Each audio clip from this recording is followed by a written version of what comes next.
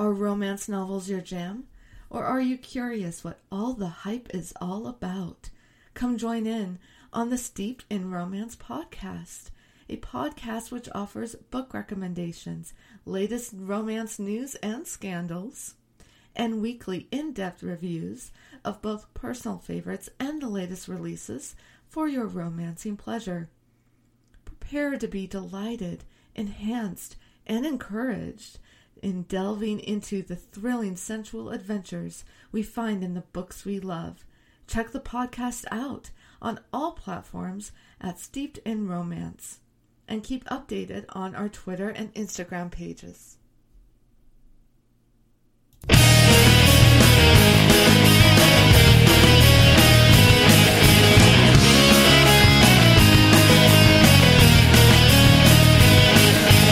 This is the Voices of Misery podcast. This show isn't for the easily offended, so PC police on patrol stand by. You've been warned. Now let's join the nerd and nerdette with another podcast for that ass.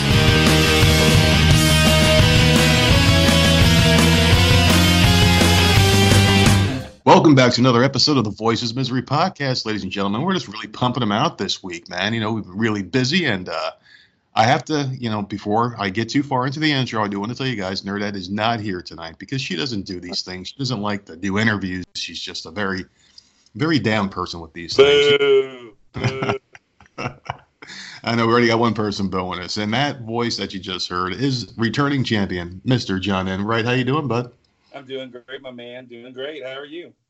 Not too bad. I'm glad you came back on the show because I have a bone to pick with you. All right. Go ahead. You've ruined my life for a very short time, and you know this, right? You are directly responsible for this. Okay, go ahead. I'll take it. So what happened was, for those of you that don't remember or maybe have not listened to this episode, I do implore you to pause this one and go back and listen to that one first so you can get the context. I had John on because he is a pastor, correct? Yeah, I used to be. So not right now. I'm not serving right now, but I used to be. Okay, so the reason why I wanted him on the show is because he knows a lot about the Bible. He just knows more than any other human being that I ever came into contact with at the time with the whole religion thing. So I'm like, let me have him on the show and ask him some questions, poke a little fun, and maybe learn something in the end. Things, I don't know, we had a really long, I don't know what will we go, like an hour and a half or so? Yeah, something like that. And there were a lot of religious questions asked, and at the end of the thing, I was like, you know what, I still don't believe in God. What happens to me less than a month later? I lose my job. Things were horrible, and it was like the lowest point of my life. So I blame you. I think you put some kind of religious voodoo on me or something. I mean, if you remember, and if you look at your text, I think I was the one saying I'm praying for you and I'm helping you out. So I kind of did the opposite, but, I'll take whatever you want to give me. I don't care. Well, I had to take what you gave me, man. That was a miserable couple of months, man. So I'm gonna try to be a good boy right now. I'm not gonna say anything anti-religion, but I do have some questions for you coming up a little bit later. But that's fine. Hey, questions are good. I question all the time. That's not the issue. I think if you don't question, I think then that's where you get into trouble, where you get the people who just follow blindly. So I think asking questions is great. I actually think that's a really big problem in society, and I'm glad you said that because a lot of people feel like they have all the answers for everything, and I think that's where people butt heads a lot now because you can't have conversation or dialogue, and when everyone thinks they're right, there is no room for conversation because it's just going to end in conflict every time. Exactly. If we can't have open discussion and open minds and listen and learn from each other, then why are we doing it? Really, at the end of the day. Exactly, and you've been a really busy bee lately. Last month, you were involved with the domestic violence thing, right? Yeah, so Teen Dating Violence Awareness Month just ended, which, hey, thank you. You were one of the few podcasts that carried the promo all the way through the month, which I appreciate greatly. You, and a shout out to my boy Bello. Y'all were the only two that carried it throughout the entire month. But, I mean, lots of people did it. Big Ray. So many people put the promo out there, which I'm very appreciative of. So that was an entire month of just doing projects around our area, letting teens know the importance of teen dating violence. At our program, we talked about with our kids who we help about making healthy relationships and good choices, the signs of what a bad relationship is, things like that. So it was a busy month for sure. Now, what would you tell somebody what are the surefire signs of an abuser? Because everybody doesn't really give off all the warning signs initially, because you aren't born an abuser, you become an abuser, correct? I would say so. It's a learned behavior, and so I would definitely say that is something that people learn because they or they don't know how to handle themselves in an appropriate manner. Those would be the two reasons why a person becomes that way. And so there are some small signs you can look for. If a person defers to an individual all the time that they're with, if one person is always clinging on to the other person, or deferring to that person, I think is a big sign that sometimes we miss. We go, oh, that's cute, look at those two together.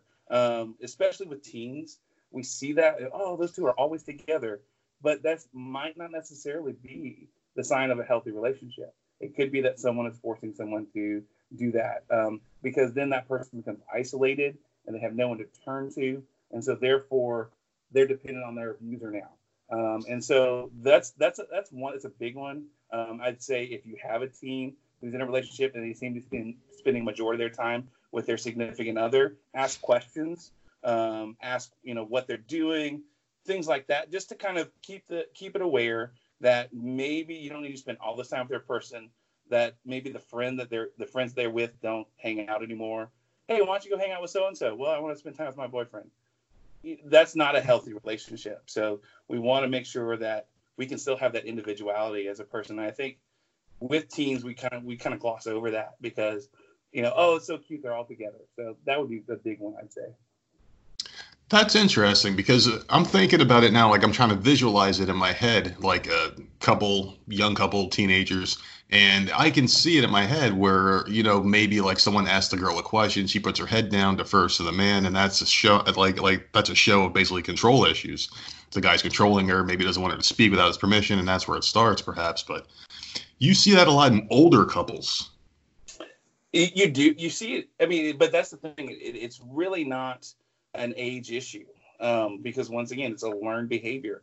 That person maybe even might not, their significant other will let them have access to their phone. I mean, I've been married 15 years and I don't go check my wife's phone. And my wife's a fitness instructor. I mean, she's hot. I mean, I'm doing good in that department. And so, but I mean, and she works out. So she does classes with people. She's friends with other fitness instructors who are way higher than me, but I don't go digging in her phone because I trust her. And she the same with me. She doesn't go digging in my phone or whatever. So that's another one. If people don't have privacy, if they let that other person access their phone freely, it's okay to have privacy even in a relationship. You should have that. That's part of a healthy relationship. So that's another warning sign to be aware of. I'm a big proponent of privacy as well. The thing is, like, you have to have something for yourself, and I also tell people too, because I don't remember how old you are, but I'm 37, and I do get in contact with a lot of younger people at my current location where I work. Mm-hmm. And whenever I give them any kind of advice at all, because like sometimes certain interactions can be longer than other and small talk happens, I always tell them, hey, open up your own bank account. It's cool, like if you guys have an apartment together, maybe have a joint account for the bills, and then have your own separate money, have your own card. Don't ever let yourself get compromised in a position where if you guys get into an argument and he throws you out or you throw him out, you have nothing. Make sure you have something. Make sure you have something to fall back on. Be independent. Exactly. It's okay to be independent. It's okay to have your own money. I mean, we're at 15 years now, so at this point, we know we're stuck with each other. So we have just a joint account. But I mean, so I do officiate weddings on the side, and so I get that cash from that or a check, and then that's mine. I get to use it how I feel. Same with my wife. If she has a client who pays cash or does whatever, she uses that how she feels. It's kind of like our have fun money, a little bit. Mm-hmm. So, but I mean, unless there's like, hey, we have a real need, then I'll go, okay, I don't mind pitching in and helping with that. But it goes back to, all right, that's your thing. You go do your thing. So like doing a wedding this weekend in East Texas, I went over to East Texas, did a wedding. All right, well, there's your money. That's a cool thing. So that's kind of how we operate, because the checks and stuff that we have for our shared account, that's pretty much all bills. Working for a nonprofit, that's pretty much all of our money is going to food and bills. So there's not much other play money except for what we get from side jobs or whatever. So. Now, do you find the kids receptive that you talk to, the teenagers that you try to give this information to? Because, a lot of times they feel like they already have it all figured out at the age of 16, 17, even younger. They feel like they have life figured out. Do you think they'd listen or like, oh, this guy's all right, yes, yeah, sure, yeah, sure. And they just like shake their head, but they're not really taking it in. So, the kid, so it depends on what we're doing. So like right now, starting last month, I've been in the schools for 8th grade, talking about anti-bullying for the last 5 or 6 weeks. I do that for a 6-week program. That one is a little harder because some of the kids think they know. But I try, as being the person I am, I try to be engaging, have fun, good videos, things along those lines to capture their attention. And hopefully by the end, they've learned at least something. The kids who come to our program are definitely more receptive because they maybe have a need of some sort. And so it speaks to them a little bit more. So we're able to kind of get more detailed, talk about the teen dating violence thing, and it helps them go, some of them are 12 and 13 years old and they aren't thinking about a relationship yet, but planting those seeds now will help them as they get older to make wise decisions. But with the larger programs where I'm in a class talking to 20 to 30 kids at a time for, 6 periods straight for 8 hours a day, that's sometimes it's a little harder, but I tend to be very creative with my presentations so that at least they've learned something by the end of the 6 weeks. Now, the videos that you show them, are they videos that you create yourself with like friends, or are they just those generic school videos that you press play and it's like some old school like 1980s intro and all that good stuff? No, I'll find funny stuff on YouTube, or there's actually a really good teaching channel called Story Booth. And what they do is people call in with their actual stories, and then the animators for this channel animate it so that the person stays anonymous. And you don't see what their pictures are like. They just draw the story out, and it's usually between 3 to 4 minutes long. And they talk about things. So like the one today I showed about was talking about internet safety. One was about a girl who sent nudes and how that affected her life. And then another one was about a girl who interacted with an anonymous online account and how it affected her life. And so you don't know who they are. You just know that they tell their story, and it's animated so you can see it. So that's a great example. And then some other times I just put funny random things in there, or we find stuff that pertains to the topic. Like our first week, we talk about awareness, being aware of other people. And there's a great PSA that the City of London did about bicycles. And it's you have 2 teams, one team dressed in white clothing, another in black clothing, and they have a basketball, and you have to count the passes. But most people don't see that there's a dancing bear right through the middle of it. And so there says, oh, hey, I see 13. That was the number. And they're like, yeah. And then the video goes, but did you see the dancing bear? And everybody goes, what? And so it backs up, and it shows the guy in the bear suit kind of doing the moonwalk through the passes. And everybody's like, what? I didn't see that. And so being that idea that we're talking kids about how to pay attention to your environment and your surroundings, don't forget that person that maybe is odd or different. You can pay attention to them as well. And so, just finding fun videos like that can help them do that. And then I have large bags of candy, so they tend to, pay attention a little better when I'm passing out, peanut butter Snickers or, Skittles or Starburst, things like that. Oh, all the carbs. Oh my God, you're killing these. The sugar, Oh boy. Well, I want to bring it back to the bullying thing here because Okay. it's very tricky nowadays. And you and I are both older gentlemen. We're not old by any means, but we are older. So we do remember what life was like before the internet, what life was like before all this other stuff, cell phones being connected 24/7. Bullying was a lot different when we were growing up. I felt like it was more harmless than it is now. It was less mental and more physical. I think the physical was a lot easier to deal with than the mental mind games these kids are playing with each other now with Facebook and Twitter. How do you feel about that? Oh, I agree totally. Because I was a victim of bullying for 4 years, from 4th grade to 8th grade.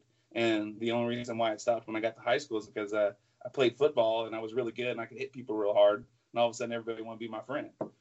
So I wasn't bad. I was an all-district, all-parish, all-Louisiana linebacker, so I was pretty good at what I did. But up until that point, people didn't see. They well, he doesn't play sports, or I didn't play the sports with him, so there was no value. So it was always, it was mental a lot, but there was a lot of physical as well. But the thing about it today is when I went home, I didn't have to worry about my bully following me home because they didn't live in my neighborhood. Exactly. We were spread out because I went to a private school in Louisiana because Louisiana public schools suck. And so my mom and dad were like, oh, no, there ain't no way my child is going to that school. So they scraped and saved to make sure that all three of us could go to a private school for our entire career. And so in that aspect, we were more spread out in the city. And so it wasn't like you all lived in the same area. So I didn't see my bully when I went home. But nowadays, kids with this Facebook and Snapchat is, golly, there's no, Snapchat is the Wild West. You can add whoever, anybody can add you. They can send whatever they want. It's just a mess. But your bully can follow you home and say, hey, you look stupid today, or, why are you continuing to live? I mean, they're telling this, while this kid is sitting at home, which is supposed to be a safe place, and they're continually being bombarded, and then you block them, and they can create another account and just add you on Snapchat and just keep it going, no matter how many times you block a person. So, it's definitely something that is, I think, worse today because the physical we're seeing actually decline. The number one form of bullying is verbal, getting in people's faces, calling them names. But the fastest rising in the last 5 years was cyberbullying because of the anonymity of it, the ease of it, the ability just to attack someone 24/7. It's a terrible thing. And that's why we're seeing more 12 and 13-year-olds last year committed suicide than any other time of the year. It rose by 25%. Because, people are they're not letting kids be kids, and these kids are just seeing no way out. So they think, you know what, the only way I'm going to do this is if I kill myself, which, that's not the way to go. There is help. But these are 12 and 13-year-olds. They don't know a lot of these things. They just know that if I in the pain, I just kill myself, so. How does that idea even enter a 12-year-old's head?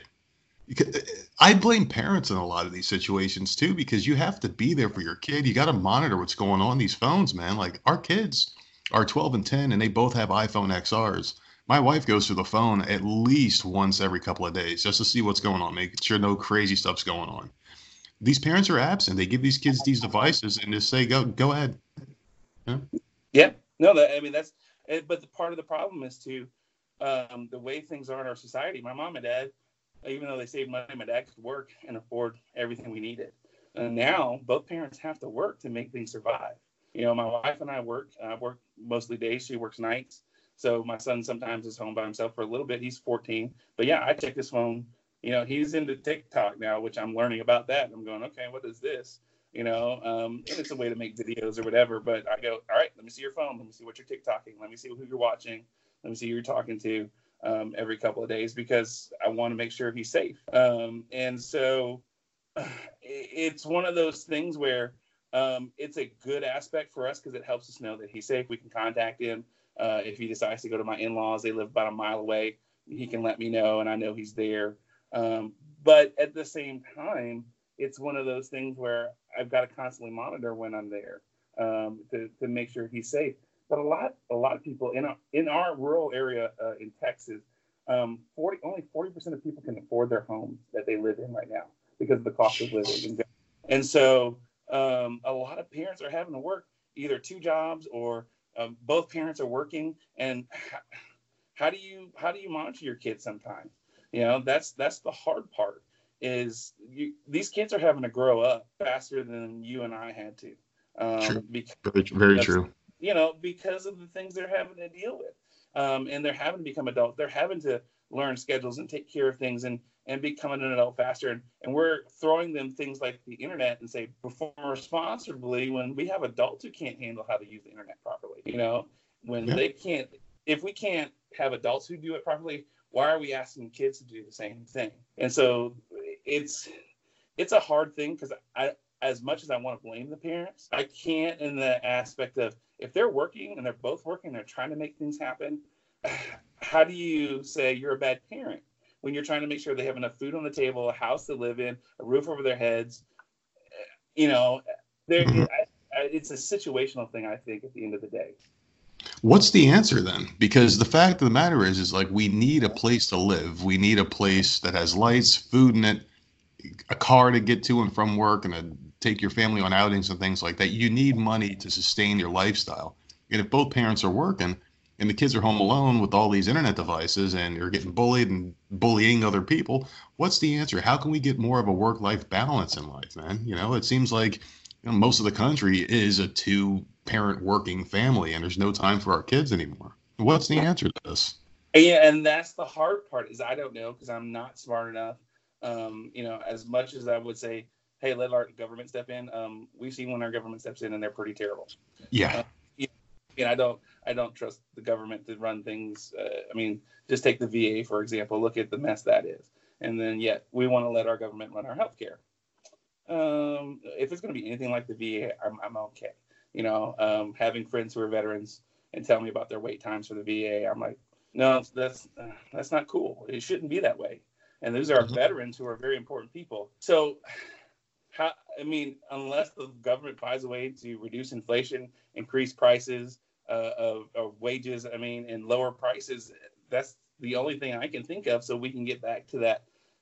One parent is able to work and sustain what they're doing. But, even alone, property taxes, out here in rural Texas, my property taxes have skyrocketed in the last 2 years to where I've had to go to the property tax board and be like, man, my house isn't worth what y'all are saying. Why are you doing this? And I'm like, well, this is what it is. I got them to take it down a little, but it's not, it's ridiculous how so many people now, that's part of the problem. They can't afford their home because property taxes have skyrocketed. How do we handle that? How do we do that? I don't know. That's one answer I can't answer for you. I really think the whole system does need to be reworked because we are having people in charge of people that don't have money, and the people that are in charge have all the money. So they can't on a, one-to-one basis relate to what anyone is going through. And Bernie Sanders has 3 homes. One of them just a regular vacation home. 2 of them are like large mansions. These guys worth millions of dollars. Elizabeth Warren, all the people on the left, all the people on the right worth millions of dollars, and they're making the decisions for people like you and me that struggle. And I just think that maybe we're overthinking it. Like you said, you're not smart enough. I'm not smart enough either to come up with these answers, but maybe we need someone like that in a position of power that can just, layman's terms, lay it out there for everybody else. That would be great if someone would be willing to do that. The problem is nowadays to be able to have someone do that, they need financing and backers, and they need people who are willing to support them. And that goes back to then, well, if I support you, I need you to do this, and it's just the cycle that happens. And no matter what, there's going to be a president, a candidate who, or whatever kind of politician, they're going to start off and they're going to be grassroots, but eventually special interests are going to get their hook in them and you're going to go back to the same old, and that's the issue is there's no real diversity, even though Bernie says he's going to do these things. I don't see how he can do it. I don't see how he can, because there's going to be special interests who are going to block the whole thing. And it's just going to be an ineffectual presidency because even if he attempts to try to do one thing, special lobbyists and all kinds of stuff are going to step in and stop it. So whoever it is, radical change. The only idea that the left has come out with that I actually am really in favor of is raising the price of like their stock that like they go to like Wall Street or whatever, they do like their little stock market shit. Sure. I guess we're gonna raise it like a very small fraction, like a 0.001%. And with that small increase, they were saying the way the math works out that it can pay off student loans and eradicate them. So many people fall for that trap of, hey, you have to go to college. You have to go to college. They send guidance counselors to high schools to basically like make these kids go to college and just get them sold. They're like army recruiters. And they get them sold because the high school gets some kind of a kickback, from what I'm told, for people that commit to going to schools that, from the recruiters that visit, they get some sort of a kickback or some kind of a bonus, or they get rated somehow.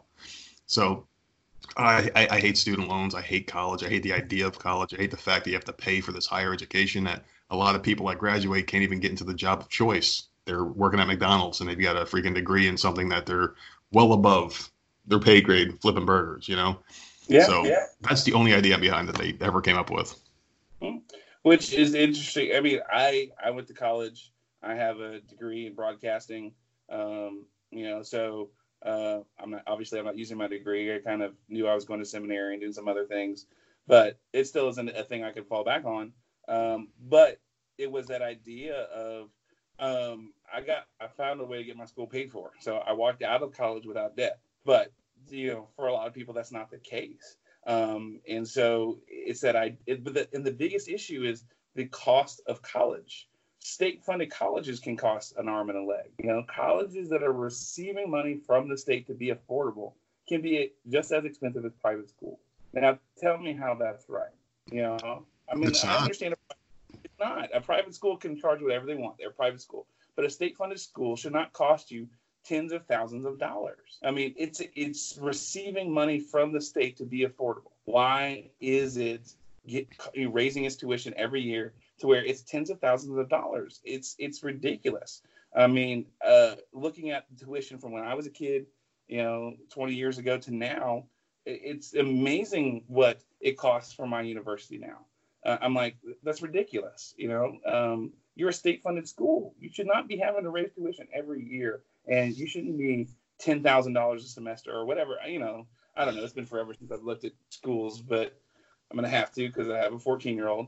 But, at our agency, we tell kids, look, there's nothing wrong with going to trade school. We work with Job Corps. They come and do presentations talking about how you can go to trade school and learn a trade, and you can have a job making good money right after you finish. If you want to go to college, they can help you do that. We work with Army recruiters because there's nothing wrong with going in the Army or the armed services. They're great. They'll help you pay for college if that's something you want to do. But you're going to learn a trade. You're going to learn a skill that you can take out of the military and apply it to real world. And I guarantee you, more people are going to hire you because you have that skill set already. They most likely will because of the skill set that you had in the military. That's what my dad did. My dad hired a lot of people. He ran an oil and gas company for 45 years, and he would look for Eagle Scouts, military veterans, and over college degree people because he knows those people are disciplined and they know what they're doing and they're going to do the right thing. And so why not, go that route? There's nothing wrong with it. We've put such a stigma on, trade jobs and manual labor that there's such a shortage now that we actually risk ruining our country's infrastructure because we've put such that you work outside and dig in a ditch and all that. Hey, guess what? That ditch, it takes all the crap away so you don't have to be sitting in water and filth. And they're making sure that you have a healthy community to live in. So ain't nothing wrong with digging no ditch, so. The whole stigma has always been people that go to trade school are less than, because if you have an education, it means you're educated. It means you're smart. You went to college. You're the smart person. You're just at a higher plateau. You're destined to make way more money. Even though from experience, I've seen people that are, digging those ditches and doing those manual labor jobs that went to a vocational school. Because I went to one myself when I was in high school. I transferred over to a place called Votech in Piscataway, New Jersey. And a lot of the people that I graduated with out of there became like cosmetologists, auto mechanics, and they are making so much money, open up their own shops. They're in control of their own lives, their own destiny, and they're happy. And they worked with their hands. And that's something that people just don't do anymore. You learn from a book, or you learn virtually, you train virtually, you do everything virtually. And you just don't have that real life experience. You don't know what it feels like to hold a tool in your hand. And that's the way life's going. I mean, you see the way things are getting automated now. Like computers are taking jobs from people that are coming out of college. The people that are needed are going to be the ones that can build with their hands. And I think that's why we should probably embrace the technical schools a lot more than we're doing now, which it's just not the case right now. Exactly. And that's what we talk with our students is, look, find the thing you're passionate about. And if it's a trade school, go for it.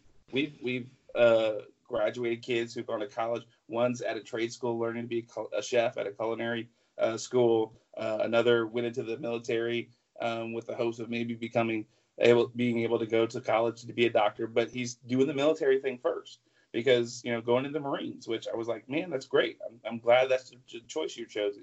So others are choosing to work so that they can, find their career and then, maybe go to trade school or go to college. But the what we tell them is find your passion, find that thing, and whatever it is, don't be ashamed of it, own it, and do that thing, because you're going to be happy at the end of the day doing the thing you enjoy doing, whatever that is.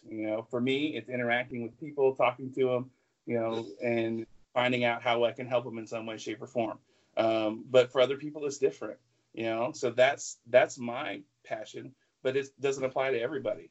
Everybody has their own passions, unique. So you need to find what that is, get the education for it, whether it be through a trade school or however you need to get educated, and then go do it. Learn basic things like how to change your tire, how to fix some of the things in your house. When I left college, I knew how to do all the mechanical things, but then my mom made sure I knew how to cook, I knew how to wash clothes, and how to iron, because she's like, my child will not look like some ragamuffin walking around with dirty clothes. And so I mean, I learned how to clean the house, dust, vacuum, all that stuff, on top of mowing grass, taking care of the lawnmower, mechanical aspects of it on my vehicle, all that stuff. I was a well-rounded individual because my parents were like, no, you have to work for everything. You're not given anything, and you need to know how to take care of stuff yourself. And so learn those things. They're easy. They're not that hard. But I get, so there's things we don't want to do. I don't love paperwork, but my job requires a crap ton of paperwork. That nonprofit life is just paperwork half the time. If I move a van 30 feet, I have to record why it's been moved. But that's just part of it. I don't enjoy it. I have to learn how to deal with it. And then you go find things you're passionate about to offset the things that suck, and go do those things. And that's very good. And that's a very good point too, because going to trade schools, you can go there, you can be a plumber, you can be an electrician, you can go there for pretty much anything that people don't want to do nowadays. And we are so lazy. And I don't know if like you've listened long enough to our show where we told personal stories about like how our plumbing went bad. We had no fucking clue how to stop this. Yeah, which I laughed because I was like, I know exactly what you need to do, but I can't yell at the screen and tell you what to do. So. Exactly, but it's like we are going to just need more skilled workers, skilled professionals, because we're just getting worse. People are just like me and like my wife. The only thing that I knew how to do, that I was taught how to do growing up, was cook. You have to know how to eat. And I was taught how to cook. I'm a very good cook. But other than that, I don't have life skills. Like I can't change a tire. I don't even know what the parts of the car are. I just know how to fill up the freaking windshield wiper fluid, and I know how to drive the damn thing, and I know how to fill it up with gas. That's it. I've always admired people that can hear an engine and be like, that's a 1967 so-and-so, and they're right. Yeah, that's my dad. Oh, my dad he's an incredible mechanic. He can do that kind of stuff, and didn't go to college, but yet was a great mechanic, and for 45 years ran a $500 million oil and gas company without any college, because he knew how to work, he knew how to learn, and he learned how to listen and shut up. And he learned how to delegate. I mean, the fact that he was an airplane mechanic for a long time, and racing cars. He was racing cars on the moon, and it was a chief mechanic for an airplane shop in Tyler, Texas. And so the guy that owned the oil and gas company liked my dad because he took care of his airplane so well, and said, hey, I've got 7 wells in South Louisiana. You want to go do it? And the only reason why my dad did it was because he offered him more money than he was making at the time. And so he didn't know anything about oil and gas wells, but he knew about engines, and he knew how mechanics. So he learned the oil and gas business. He learned everything. He learned how to handle business and how to handle people, where at 70 years old, he was able to retire, and the company was able, there was no debt. Mind you, an oil and gas company, he leaves it with no debt and enough cash to function without any debt. So that's the kind of person he was. He took care of the things he had. He knew how to do that but he learned all of that on his own. He learned stock markets. He learned, trades. He learned healthcare management in his job, because he was hard on his people. He had a standard, didn't waver from it, but he took care of them. Not one person in that company ever saw a medical bill. The company that he ran it, he took care of all medical bills that came through for people. No matter what it was, they did not see a bill. He took care of it for them. And so even with all of that, never a drop of debt. He got him out of debt and then kept him debt free for the rest of the time. But that's who he was, and he learned how to do that. He wasn't in college. He didn't go. He couldn't afford it because my grandfather was an alcoholic. So was my grandmother. And they could afford to send one child. And that was the older uncle who went, my oldest uncle. And then my dad was second. And he just had to kind of figure it out. And he could only afford a little bit. And so he had to work. And then he just raced cars and learned mechanics that way and went from there. Whew, man, you know what? It's guys like that have what I like to call old man strength. That no matter how old they get to just knock somebody out like 30 years their junior, you know? He's just like a rough, tough guy that knows how to work and just did it. And I like hearing stories like that. You just don't see that anymore. Yeah. And you want to know the funny part? My dad is 5'5", maybe 138. And so I'm probably twice his size. And yet, you know, I have no qualms with going, you know what? I'm not going to mess with my dad. And of course, my mom is exactly like me, but with long hair. So definitely don't my mom. So, yeah. There's just something about like a real man that works for a living and does their thing and just knows how to do shit. That just really makes me feel like an inferior piece of garbage. So good on your dad for just being a man's man, dude. Yeah, and I think the important part was he transferred that knowledge to the next generation, you know, to myself, and to where I'm able to do that with my son. So, you know, that I can teach him the same things that my dad taught me. You know, I can't break an engine down like my dad can, but I can at least get an idea of what's going on. So if I have to take it to a shop, and I can at least say, this is what this is, this is what this is, this is what's going on. And then I can know if they're kind of, you know, jacking me around a little bit. So that's the things that I appreciate that he taught me that I will, you know, definitely pass on to my child. That's awesome. You got to keep that thing going, my friend. It's about the legacy, like he says. What kind of legacy are you leaving behind? Exactly. Let me ask you a question, though, because you are in the nonprofit business, and I have a lot of questions about the nonprofit, but just my main question would be, what exactly does nonprofit mean? So you're not taking money from the people that you're going to help, but you are receiving a salary. So where does that money come from? Or is that not even the case? No, that's a good question. So in our situation, like last week, we get a government grant from the state of Texas. We had to apply for our new grant last week, and we had to actually write the grant, which was not a lot of fun. Trust me, writing grants are I think of the devil, and I would not wish that on my worst enemy. So I imagine hell will be people writing grants forever. You know, it is awful. You have to cover everything, right? I mean, there's just so much stuff there that you've got to cover that you want to do for your program and justify and give money. I mean, there's just so much stuff. But the state of Texas gives us a grant. They have programs that say, all right, you meet this program. These are the things we want to see. So we have to write grants. Also, we receive money from United Way in the area. They do the good stuff for us too, raising money. And then we're like one of 10 programs that they give money to that we're able to use for it. I mean, it's not nearly the same amount that the state of Texas has, but it's a significant amount that helps us from that aspect.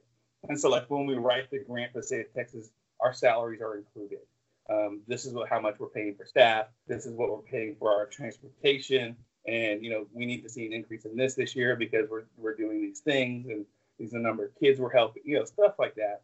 And then we also we have a yearly fundraiser called the Safari, where it's a, you know, safari themed dinner, and we have entertainment and auctions and stuff like that. And then just random people will donate, you know, to our program to help keep it going, and that money can be used for whatever. So the main part of our function that comes from the state of Texas is that we fall under a certain grant, and then we meet those criteria, and so then we in turn have to show that we're using the money properly. So obviously they see our salaries. Okay, this works out. The mileage that we do and stuff like that, we can make adjustments. So if we start using our vans more because we get more kids, we can adjust. Okay, we need to add a little bit more here, but take away from somewhere else because we're not using as much of it. Things like that are all the things you have to deal with on a monthly basis when it comes to, you know, working for a nonprofit. It's not easy. It's not fun. You can't just show up and go, hey, we're going to go do this. You have to justify everything you do in your workday, essentially. Now, do they assign somebody to you? Because I'd imagine that these grants are not very small amounts of money if you got to pay an entire crew to do something for a set amount of time. So do they assign someone to you? And in my mind, I'm imagining Walter Peck from Ghostbusters. I know because you're a fellow nerd like me, so I knew when I said Walter Peck, you would be like, all right, I know that. No, that was great. That was a great analogy. So we go through the office of the governor, and then they have what's called the Council of Government. So there's like 3 different people that are kind of oversee an area. So like we're in the North Texas area, so they kind of oversee different aspects of it. So we had to turn in our grant to a certain person, who then kicks it to another person, and then it goes from there because it's bureaucracy. I mean, you can't just hand it to the person who makes the decision. It's going to go through 3 people before you get your approval. So, but that aspect being that we do have people who oversee our agency, a couple of different agencies. So they'll come in and monitor what we're doing, seeing how we're doing, are we keeping up with our paperwork, stuff like that. So it's not like you just get to run around really willy-nilly and do whatever. No, there's people who will come do spot checks or things along those lines who are with the state. And if you're not, it's like, okay, let's fix this right now because, your grant depends on it. And the next grant you write is dependent on it. I mean, so that's kind of what it is there's a lot of monitoring and there's a lot of things going on that will, and of course, if you do something and it can trigger something that the state can all of a sudden come in and go, all right, we're going to come look at your books and let's check this stuff out. So that's why it's always important to make sure you're really on top of everything you're doing. It sounds a lot like there's a parallel on a much smaller level, as what we're doing here with podcasting. When you're looking for sponsors, when you're looking for someone to give you their hard-earned money to provide some kind of service for them. So I get it on a very small scale, but it sounds like you guys got a hell of a lot to keep up with. I imagine a lot of receipts, paperwork, everything has to be accounted for. So man, I don't envy you, but I do want to ask why you got into this line of work, because there had to have been a moment in your life where you're like, you know what, I want to do this. I want to help people. I want to teach people. I want to help them. Is this something you've always had a goal in doing, or when did this start? Yeah, no, it's always been something. So when I was 12, I think last time I talked about my spiritual aspect of my life, mm-hmm. This has always been who I am, so 20 years of ministry, I'm doing the same things. It's just at a more directed scale, helping kids who are in need. So to me, I might not be pastoring anywhere, but I'm still ministering to people is what I like to tell people. So, I'm not with the church, but I'm still a minister and I'm still helping people. So it's just now I have to do a lot more work to do it, which I'm okay with because I don't mind the accountability because I'm not doing anything wrong. So yeah, go ahead, come look at me. I'm just helping people and I'm doing the best I can at what I can do to help somebody. And that's what I've always wanted to do is help people. I think to the day I die, I'm going to be doing something to help people. That's just the person I am. That's kind of the things that my parents instilled in me, growing up. That was kind of their focus. And so in turn, I kind of took that and went to another level with it. And so, and they've encouraged me every step of the way. They've been there for me with encouragement and things like that. So that's, I guess, having that backing of your parents going, you do what you want, and this is what you want to do. We'll support you 100%. That's great. So having that encouragement behind me, having a wife who supports me, it just really makes it a lot easier to go, well, we're going to go do this and it's going to be $25,000 a year, but we'll make it work, and your wife goes, yeah, we can make that work. That's not a big deal. Because she knows that's what you are and what you've done. Because there've been times where I haven't done those things and I was not necessarily the best person to be around, working retail. There's a local, not local, it's a large, what do we call it? A sporting goods store academy. I don't know if y'all have those in South Carolina. Never heard of it. It's like a Dick's or something like that, a Dick's sporting. Okay. It's like a low rent Dick's is what I would call it. So but it was retail essentially at the end of the day, and so I did not necessarily come home a very happy person doing that because even though I wasn't really helping people as much as you'd like to think, I'm helping someone. You're helping them find a bat or a glove or a tent or whatever. To me, that was just, I'm not a stuff person. I don't like a lot of stuff. I don't need a lot of stuff. And so to me, it wasn't fulfilling because it's just helping people get more stuff that maybe they don't need. Whereas in this kind of work I'm doing, I'm helping people on a bigger scale with sometimes it's to get stuff they need because they need food or they need clothing. These kids need these things, but more importantly, to help them make good decisions in life, to maybe break a cycle that they're in. That's to me the more important aspect. Oh, of course. Now, let me ask you about retail real quick, because I've worked retail for quite a long time. And the common theme, no matter where you work, and I don't know if you worked multiple retail places or maybe just at one, but when I've worked at multiple retail places, you always have nothing but miserable human beings working behind those counters, working in the back rooms, working overnights, doing whatever. And my question to you is, like, why do we impose so much stress in jobs that don't require it? I used to sell cell phones at my previous job, and you would think that would be a simple task. Like, okay, you're going to sell someone a phone, they're going to buy it, they walk out the door.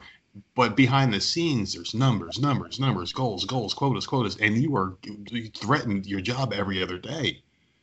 It's like, why do we put so much stress? And I know the bottom line is making money, but don't you want to make your people happy? I've never had a job that people were just happy. Have you?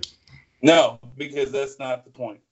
With retail, especially with retail jobs. And it's funny because my dad and I talked about that this weekend, as a matter of fact, that, because the town they live in, they opened a Dick's, brand new, and they have an academy there. So they were talking about the costs. And, my mom was asking me about working there, and my dad was there. And I was like, at the end of the day, it's about money. They don't care about people. You're replaceable. You're a cog in the machine. If the cog breaks, they put another one in, and they'll do the same thing. And so it's the bottom line. Managers are given quotas, and they're given things that they have to do. And so at the end of the day, as they say, crap rolls downhill. And when you're an employee, you're going to get that crap, and it stops with you. And so, it's because these companies don't care about people. If they did, I guarantee you, they would still see profit. I mean, look what my dad did. $500 million oil and gas company, took care of his people, left when he retired, no debt, with cash plenty to spare, to where the company would not be in trouble, because he took care of his people. He had people who were there for 30 plus years. They were his only boss. They knew my dad as their boss, and that's it. I mean, people who would reach double digits in multiple years staying with him, he would give them a cruise on top of their vacation time they already had. They would earn a cruise to go somewhere. That's awesome. You can't tell me that was about the bottom line at the end of the day. It was about the people. And because he did that, look where the company's at when he retires. Yeah. They're in a place, and they were way better because he took care of people. And I think that's the problem. Companies think if I got to take care of the bottom line, but if you take care of your people, they will take care of the bottom line for you, because they're going to be invested, they're going to be happy, and they're going to want to do what you ask of them, especially if you don't do ridiculous, stupid things. But nobody wants to do that. They just want the bottom line at the end of the day, and that person's replaceable. Just get rid of them and go to the next person. Exactly. And I actually got my hands on because I had a friend that was a manager at Costco, and they showed me a training video that they show all their new hires. And one of the lines that stuck with me, 18 years later, after the person showed me this thing, was the reason why you go into a Walmart and you get nothing but like blank stares and people that don't care. They just point and they walk away. If you ask, hey, where's the tissue? They point and it's over there. And they just walk away. And over there could be across the damn store. You don't know where they're pointing. The reason why you get that kind of service is because they were paying at the time like $7.50 an hour for like minimum wage. But at Costco, I think they were starting people at like $12, $13 an hour, and they were giving people livable wages at that time. And it's like, you get service when you take care of your people. That's why you go into a Costco and people were always happy. They were always productive and had very low turnover rates. You see the same people every time you go into the store. It became an atmosphere where you knew the workers on a first name basis. Walmart, just a bunch of, fucking soulless bags of flesh just walking around with that ugly vest on, pointing in directions where shit's supposed to be.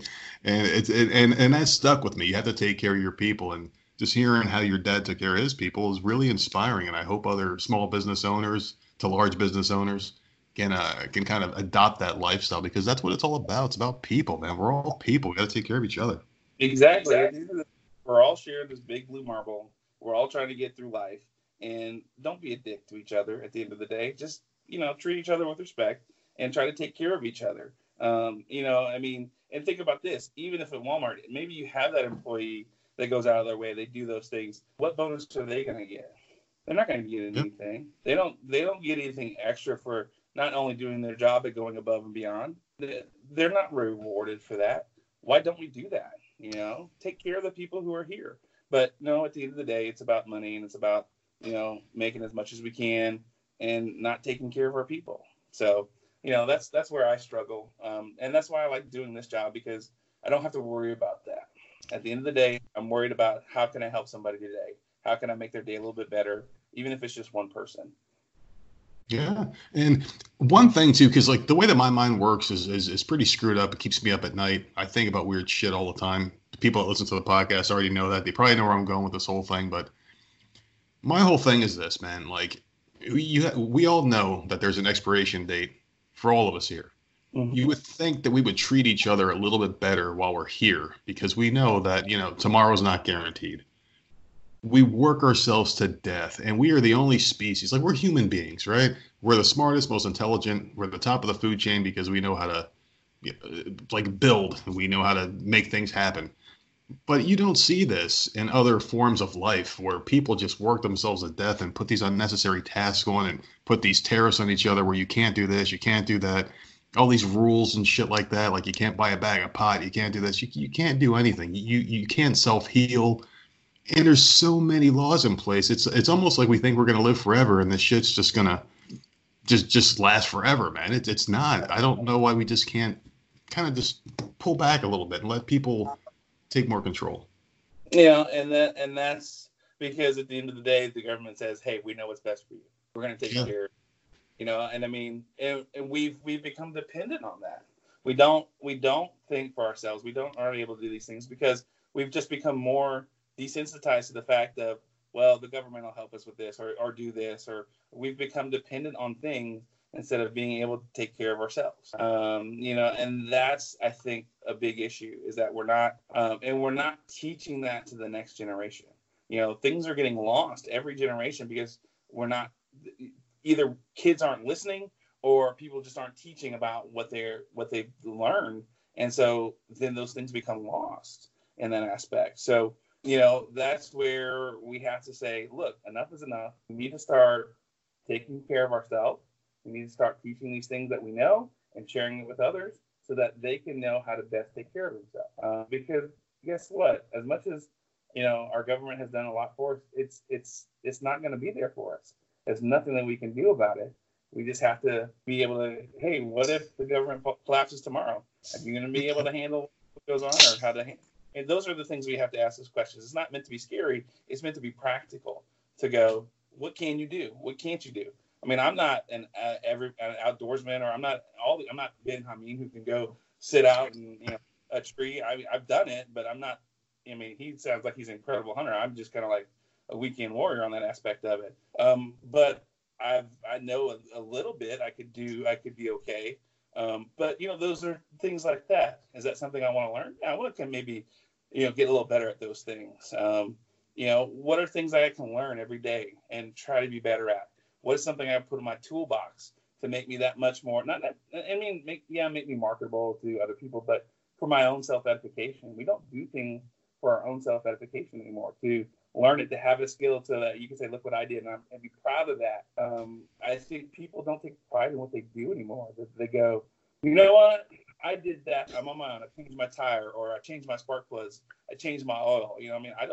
I don't take my car to do oil changes anymore. My wife and I, we do it. We change our oil in our own cars because it's not that hard. Pop the plug, you get a new filter, you pop that, make sure all the oil goes in the oil pan, plug it all back up, put the new oil in, and off you go. Done. Easy. It's not that hard. But and those are things we're teaching to our son, how to change our own oil, because we save something like $30 a month, or $30 not a month, because we don't do it all the time, but $30 a change, because we're not paying the fees of having people to do it for themselves. We're just paying for the supply. So dreaded convenience fee. Yeah, convenience fee, and to go sit on my butt while someone does it, and they can always come in, "Hey, this is bad, and this is bad." Okay, I'll take care of it myself. No big deal.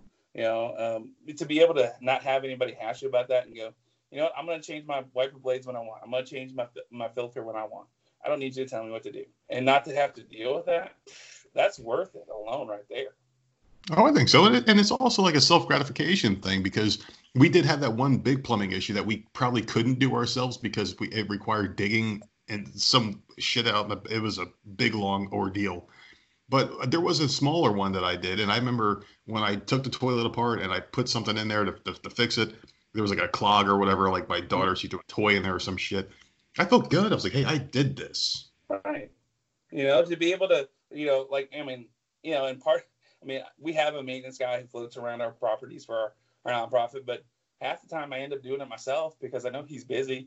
If it's like, you know, we have a toilet that has an issue, I can check the flusher and I can check all the gadgets and everything and make sure we're getting work. And then if I have to, I run to the store, I get a new one and get reimbursed for it, and I fix it myself because there's things I can handle. There's other times where some of the kids, sometimes they throw things that's not toilet paper down the pipes. And this house is 85 years old. That's my office. And so we had to call a plumber to get a snake and kind of take care of that and find a big nasty thing in our pipe. That was, how do I put this nicely? Female products that were flushed down the toilet, and can't do that to old house piping because they don't like it very much. So we had to have that fun conversation with the kids who come to our program, and we have signs up now saying, please only throw toilet paper down the toilet, which, I mean, the fact that I have to say that out loud sometimes or have a sign for that, you know, just blows my mind, you know, but that's life, and you laugh at it and you move forward and you go ahead, you know, that's all you can do. You can only imagine the backlash that I got for putting non-flushable baby wipes down our own toilets. Some people called me out and said, don't do that. You're going to clog it, you idiot. But we haven't had any problems, and I still have a fresh, clean butt. Oh, yeah. That you got to go to the next level of the bidet. You know, you can make where you can attach a bidet to your they make them now where you can attach them to your existing toilet. You don't have to replace anything. And, brother, you ain't lived until you bidet. I feel I'd be violated if I had a bidet. I have to know it's coming. So I have to have something in my hand and I know when it's going to make contact with my sensitive parts. The bidet just feels like it's violating you because it just reaches out and just shoots you, right? Like you don't control it. No, you control it. You have them where you control the pressure and all that kind of stuff. So it's not like just randomly going to shoot up your pooper scooter. You control the flow and all that kind of stuff. So trust me, it's a good deal, brother. I'm telling you, if you enjoy the wipes, the next step is the bidet, and it's gonna be life changing, my man. I'm afraid the nerdette might spend a little bit too much time in front of the toilet if that's the case. If it feels that good when you're spraying yourself, I think I might lose her to the damn bidet. Well, you know, there's that risk, but it might be worth it. Hey, let me ask you this question here about just becoming because like you're a good guy, you do a lot for other people. How does someone become a quote unquote good person? How do you become someone who can be selfless? How do you learn that trait? Is it something that has to be ingrained in your DNA? Or is it something that you can just learn through life experiences? I think it's a learned behavior, really, at the end of the day. I learned it from my parents, who instilled it into me. Hopefully I'm pouring that into my son. With, you know, once a month we try to do what's called mobile pantry, where the food bank in our area sends trucks out to areas in need, and we go and we serve and we help provide food for people who maybe might not be able to get fresh food or vegetables, and they get it for free, and we help pass those out. So by doing things like that, hopefully I'm instilling that idea of, you know, doing things for other. And my suggestion would be to start small. Don't think you're going to go to some place and just do something small that you're passionate about. Don't do something that you're doing because I feel like I need to. Find something you're passionate about that you enjoy. It could be serving at your animal shelter in your area and just walking dogs. You know, maybe that's the thing you do. Maybe it's, you know, helping the homeless in your area. There's right across the street from me in a property that our agency has. Another agency that helps the homeless in our areas there. So that's who I partner with to do the food thing. And, you know, we do some other stuff with them. But it's find what you're passionate about, what you like. There's some really cool things. We work with an agency that's a big agency in North Texas that helps nonprofits. And they sent these cards, and you pick 5 things, and they're just pictures. You don't know what they mean or anything like that. And those 5 things are the things you're passionate about that you really love. It's like a dog, military, whatever. But find that thing that you're passionate about and start there. And start small. Don't think you're gonna hey, we're gonna change the world or whatever. Just hey, my goal today is to help one person in need in this thing that I'm passionate about, and go from there. And then if you enjoy it and it continues to grow, continue to grow it. Find that way to make the time to do it. You're gonna want to because you're passionate about it, and you're seeing people seeing their lives change. And so from there, just see how it goes. Maybe that one thing is the only thing you do, and that's great. You're making a difference. But if you get passionate about it, you get involved, you can do more. It's just whatever that thing is you're passionate about. That's a great answer. And my feedback on that would be it feels good to do good for others. Yeah.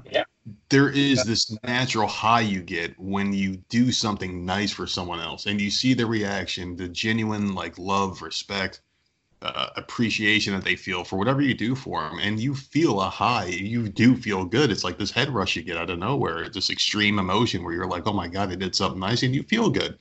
So it's something that everyone should experience at least once in their lives, doing something for someone else instead of looking for the next handout or looking for the next what can you do for me moment. Right. So, and you get it up. And that's, why do you do what you do? And I look at Teddy Roosevelt. He had a great quote about that. It was used on Parks and Rec, but I knew about it before. And it was, far and away the best prize that life has to offer is the chance to work hard at work worth doing. So if you work hard at work worth doing, you're going to feel great at the end of the day. You might be physically tired, but emotionally and spiritually and all that stuff, you're going to feel amazing at the end of the day.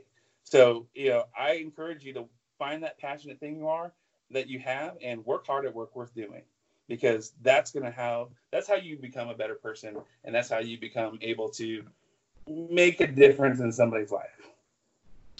My whole thing that I am passionate about, I just don't have the capital behind me to do this, is I've always wanted to do something for children where they can have a place where they can go, like a rec center. And we don't have many down here in South Carolina, none that I've seen in Myrtle Beach at least, where kids can go somewhere and have like a basketball court, a swimming pool, like a bunch of just different activities, just like a park on the outside, a fenced-in park where they can be safe and just be kids and do things. Maybe feed them lunch during the summertime, like a camp or something like that.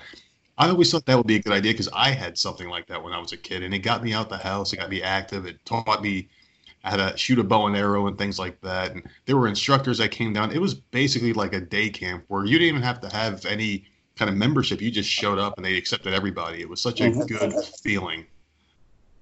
And then maybe I thought about that when I moved to this area. There's actually a place called Center of Hope here in Weatherford that does that in the summers. They provide free meals for kids. They call it Camp Hope. They provide meals for these kids so that they can have something during to eat. They meet in different areas of the city. Anybody can show up. It doesn't matter your income or anything along those lines. You just got to meet a certain age requirement. They do it in city parks. So maybe there's an organization you just don't know of yet that has that. Or maybe if it's building a park or something like that, you can start a Facebook group to maybe, present to the city council of something to do along those lines. So there's something you can do. The capital issue is not an issue. It's a matter of, if you're passionate about it, you're going to find a way to do it. And so maybe it's finding other people, which I know other people suck, but well, they do. But finding other people who are passionate about that same thing, and then being able to form a group who will lobby and institute for that, so that you can have something like that for your city if it doesn't have it. That's a way to go about it. You're not spending any capital. You're creating a Facebook group and you're asking people, hey, we want to see this for our city. Let's talk about it, and how do we go about it, and how do we present to our city council? Because I guarantee you, when you start doing that, your city is going to listen, because you've got enough people going, we'd like to see this happen. And then they're going to go, okay, well, we have a lot of people here who are saying this needs to happen. What do we need to do? Because if we don't, the next time people vote for us, they might not vote for us. So understand there's a lot more power that people have than they realize. And that is something that we could go about doing it, and the capital be damned. Yeah, that's true. There is strength in numbers, and the more people you have on your side, no matter what it is, good or bad, you are going to get a reaction. I've always Mhm. used that in retail as well. People bitch about their cell phone bills. They bitch about their TV bills. Well, cut the cord, stop paying it. You know what will happen? The prices will drop Yeah, immediately. yeah, If yeah. if nobody bought the iPhone when the iPhone 12 comes out in September, what happens to the next one? They're going to drop the price. Oh, please come buy this phone. We're going to cut a couple $100 off of it, whatever, until people come into the store to buy it. We have the power, but we want everything now. We're just stupid, man. Yeah, yeah. We can't be patient. We can't look and wait and go, hey, let's go this route or let's do this. We can't go. I got to have this now. We can't go. Wait. Let's stop and think about this. I'm fine with waiting on this. I mean, I didn't have a smartphone until 2 years ago. That was the first time I actually owned Really? a smart. Yeah, I didn't need it. I was texting. I had a slider phone that I could text my wife and call her. I didn't really need anything else. When I got back from Africa 2 years ago, doing some work over there, my wife said, "Hey, I got smartphones because she was working for the hospital and we got a really good deal and it made it affordable for us." And then we were able to, cut, our internet and stuff like that. So pretty much everything, is our phones now. We don't, because we have T-Mobile, we have free Netflix, I think, and then we're able to afford some other things that we can watch on our phone or our iPad. We use our internet at home. We use our phones for that as hotspots, and that's how we roll. Even to this day, I probably don't use the phone into its full function like I should, but it's because I don't. I'm more majority using it for texting, calling, and then when I need a map to look up where I got to go perform my next wedding. So that's pretty much it. Yeah, that's pretty much what I use it for too. I use it for talk, text. I use it as my GPS and my porn box. That's pretty much what it is. That's exactly what I use this thing for. It's nothing else, and a lot of business because as the podcast grows, we've been conducting a lot more business on there, and it's starting to get a little hard to keep up with. So Sure. that's Yeah. a good problem to have. Yeah. Always. If you have to go, all right, well, let me see as I'm growing, what is that next step for me? How do I continue with the thing that I enjoy doing? I want it to still be passionate. I don't want it to be a job. How do I continue this going forward? And that's the important part. Yeah, that's where it does become sort of a chore, just basically finding that balance because after a while, things become expected of you, and then other opportunities take place, and you're like, if I don't take this opportunity, this may not ever come back around again. And you kind of put yourself in positions where you're doing things that you necessarily don't want to do, but you feel like you have to do, and that's where it becomes a job. Yeah, because it really, once again, if it pulls you away from being passionate, is it worth it to begin with? That's what I always have to look at. Yeah, could I have gone and done other things and made more money at it? Yeah, I could have, but I wasn't passionate about it. It wasn't worth it for my good mental health to do Yeah. that. Whereas here, I'm able to make that balance. And so, you know what? It sounded like a good opportunity, but I'm going to pass on it because it's not what is good for me. There's been lots of jobs that, I had an opportunity to be a railroad conductor, which would have been a Ooh, that's good money. money. Oh, yeah. But most of the time, I'm a family guy. I enjoy my wife. I enjoy my son. I enjoy spending time with them. As we talked about it, the amount of money worth my absence for our aspect. So I said no. With people like, can't believe you said no to a conductor job. That's an amazing job. Well, great, but you know what? My family is more important than the money. But that's just me. I can't say that for everybody else. But I do say, look at your principles. Look at what it is. If it's not gonna be what you're comfortable with, don't do it. At the end of the day. Makes perfect sense because I think losing my previous job was probably the best thing long term that's happened to this family in a long time because I was the guy who was always at work. I mean, the job that I got now, I'm making half the money that I was making there, but we made up for it in other areas. Now I got more time to do other things, more different projects, and it makes up for it. And I got more time at home, which is nice, and I work closer to home. So I get what you're saying. A lot of people just don't feel that way. Mm-hmm. Yeah, And it's, and they're not. it's Like we talked about, they're not patient. They're not gonna willing to wait. So, oh my gosh, I got to take this next one because if I don't, what's gonna happen? Which honestly, I know you were going through a lot, but I was really impressed with your patience and finding I want to find the right job. So That's hard to do. I think that shows incredible growth on your aspect of being able to, and then I know you talked about the 2 jobs and, you saying, you know what, being closer to home, I know it's not going to make as much as the other one, but this is what's best for my family, and being able, that's an incredibly adult, logical thing that you chose, which I think is really exciting. And I'm proud of you for making that decision, because, you did what you felt was right for not only for you, but for your family. So kudos on you, my man. I appreciate you, man, because the one job was a work at home, and the other one was the one that I have to leave the house for, but it's still close, very, very close to home. And it's just like, that's a guaranteed thing. I don't have to worry about being outsourced or anything like that. So you just got to make the logical decision. I could have worked in my underwear. I could have worked without a T-shirt on. But you know what? Leaving the house and having something that is going to be there in 5 to 10 years is definitely the more logical choice. But let me bring it back to you, because I want to ask you a very important question that I didn't get to ask you last time. And you do a lot of things for a lot of people. Have you ever been taken advantage of, and how have you dealt with it, if that's even the case? Nothing pops off into the top of my head. I tend to be pretty thorough when it comes to helping people, but there's stuff happens, and it's just part of it. The only thing you can do is you can learn, and hopefully that person is still helped by it in some way, shape, or form, and then you learn how to maybe do something different going forward. That's all you can do, really. It does you no good to get mad or upset or whatever. Just look at it as a learning process and move forward from there, because if not, you're going to start stressing and you're going to lose passion for what you're doing, when you can just go, you know what? I need to learn how to do this better. I need to learn how to maybe spot some things that were indicators that I missed, and then be better at it next time, and to make sure that the right people are getting the right things. That's all you can do, really. Yeah, and you don't want it to make you a worse person either, because if someone takes advantage of you, that might shut you off from doing the good things you're doing to help others. Exactly. So you just have to learn to move forward and just be willing to go, you know what?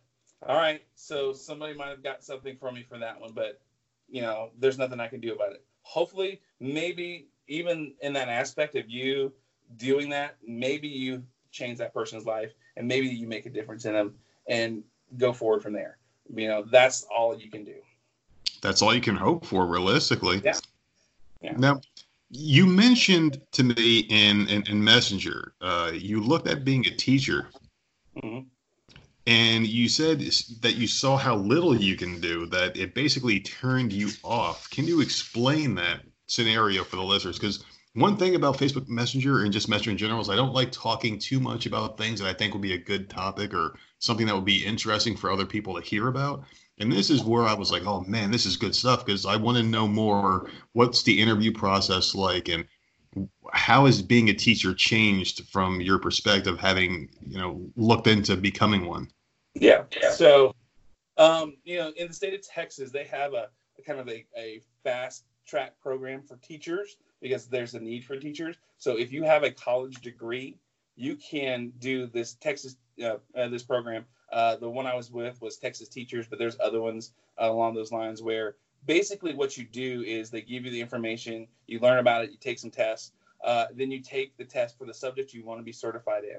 So I actually took and passed the test to be certified in teaching secondary social studies, history of any kind, economics, things like that. Any social studies that are required, you can do that. And then you had to do some observations. You can watch teachers do things. I went to a middle school and a high school, watch those teachers do their thing. And then you take there's more tests to take. And then I got to the point essentially where I could choose to spend a year as a teacher getting paid. And then by the end of that, I would be certified. You'd have somebody watching over you. Or you could do like a 14-week program where you're not paid, but you're done faster, to be certified.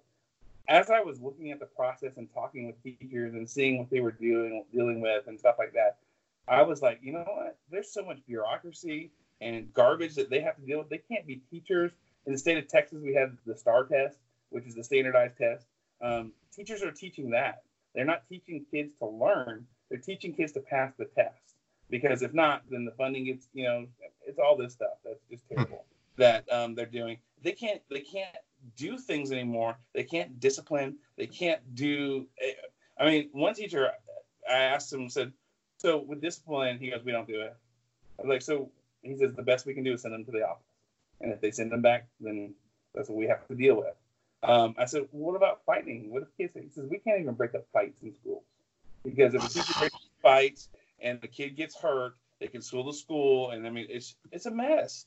I mean, so the fact that I go in and I talk to every 6 weeks to these kids, and I always make sure to let these kids know, look, your teachers are doing this job not because the pay is great, because the pay sucks, and they're doing this job not because it's so awesome. They're doing the bureaucracy and everything else about it sucks. You need to appreciate these teachers because they're doing this because they love you guys and they want what's best for you. That's why teachers do the job. They don't do it for the pay, or they don't do it because it's easy. It's not. It's garbage for what some of these people have to deal with. But yet, which I was like, I can't deal with this. I'm not doing it. I'll be burnt out in a year, So the fact that you have teachers who've lasted so long doing this job, is a pretty incredible aspect. So that's one thing I definitely do when I do these presentations, is make sure they understand what these teachers actually go through, so they can maybe stop being a little prick to their teachers sometimes. Did you see the video? We talked about it on our previous podcast where the school called the police on like a 6-year-old kid, and the police came and arrested the kid because they were being disruptive in class. Did you see that one? I didn't see the video, but I did look it up, and I read, because it's Florida, so they post everything. So yeah. The reason why there's Florida Man is because Florida has it where you post the infractions immediately onto the news so that everybody can know. Other states don't necessarily have that. So that's why Florida Man exists, because Florida just puts all their stuff out there. And so this is how weird we know this is, but yeah, Florida, gotta love it. But the point of it was, once again, the reason why, because if a child becomes disruptive to the point of where they could physically harm themselves or someone else, the immediate thing is to call the police. Because once again, it's that idea, if a teacher puts their hand on a child just to calm them down or whatever, and that child says, this person hurt me, guess who gets in trouble? Exactly. The teacher, the school, everything else. And so guess what happens? You call the police, and of course the police come out, they have to do something. Depending on the state and where you live in, if it's a decent police officer who has a good understanding, they can maybe talk the kid down, calm them down, help them control the kid. But for the most part, I think it's a little extreme. Like I said, unless the kid is visibly being abusive physically to adults and other kids, and they're a danger to them, then I would say you would handcuff them to calm them down, but you don't take them in and say they're arrested. You do that to calm them down, to make sure they don't hurt anyone. And then once they've calmed down, you release them to the school and you take them to someplace safe. Because, it goes back to then you didn't do anything because my kid got slapped and hit and punched by this other kid who was misbehaving, and you didn't do anything. Now, guess what? The teacher got to deal with that other end of the aspect of it, So the teacher's in a no-win situation. So I can understand why they would go, just call the police so that we can have them take care of it this way. It's not ideal. It needs to be, hey, parents, stop being jerks. Let your kids be disciplined by other people because they know what they're doing. They have an idea of how to handle. That's part of being a teacher, is learning child psychology and learning how people learn and learning how to interact with people. We're taught that in the process. And so these people know what they're doing when it comes to handling kids. Let them do that, and let them discipline your kid. Because guess what? Your kid probably needs a good spanking every now and then. I have no problem with my kid. I spanked him. I got spanked. I understood when I did something wrong. Now, the worst was when in my family, you always want to get spanked by my mom. My mom would spank you and be done. My dad would give you a 45-minute conversation of why he's disappointed in you, and you would feel emotionally just wrecked. And then you would get spanking on top of that, because he would do a CEO, sit at the desk, talk about what, and it was 45 minutes. And then, all right, it's time for the belt. And you're just like, oh, my God, as if I don't feel bad enough already. Now I got to get the belt on too. And he had one belt that he kept just for spanking that was like, 4 inches wide and half an inch thick, just pure leather. Yeah. And I mean, he never did it. I mean, it was never to the point where, like, he was actually hurting me. But still, it was that idea of you took the spanking and the pain. and to understand that. But yeah, with my mom, you took the spanking, it was over and done, moved on. No, Dad, you felt emotionally just wrecked before you even got the spanking. So we would always tell Mom, so she would spank me first, So, but I think that's the thing is we're too afraid to discipline our children. And I'm not saying everybody needs to be spanking. I think we need to have an idea of what best works for our children. With my son, he's pretty stubborn and hard-headed like I was. So I didn't spank him all the time, but there were times where he needed that spanking. And it wasn't necessarily that I hit him hard or anything. It was that awareness of, hey, look, don't do this. There's consequences for this. To understand, okay, if I continue to do this, this is the consequence. To make it tactile and real. And then other times, there'd be times where we would just talk about things and why'd you do this? What was going on? What was going through your head? Because it wasn't necessarily a spankable offense, but it was something that needed to be addressed. So because once again, it goes back to the parents learning how to connect and communicate with their kids and how to best take care of them. And it's okay to ask for help. It's okay to get that help. If a teacher tells you, what happens when, used to teachers would say your child's doing this and parents like, okay, great. We'll figure out how to handle it at home. Now your child does this. Not my baby. My baby would never do something like that. You must be lying. As a teacher, who wants to deal with that? That's why there's no good teachers anymore. Yeah, that's why teachers are falling out faster than they can get them in because they don't want to deal with that garbage. It's garbage. It sucks. It sucks. So the people who are teachers, I tip my hat to them. They're incredible people. The fact that they're able to do it and handle it, they're stronger people than I am. So, good on them. I don't think you're going to see a thing like legacy teachers anymore. The ones that like you were a kid and then your kids were taught by that same woman and then your grandkids are taught by that same woman or man. You're not going to see that 30-plus year teacher anymore in a school system. It's just not going to happen. There's no way they're going to deal with this shit.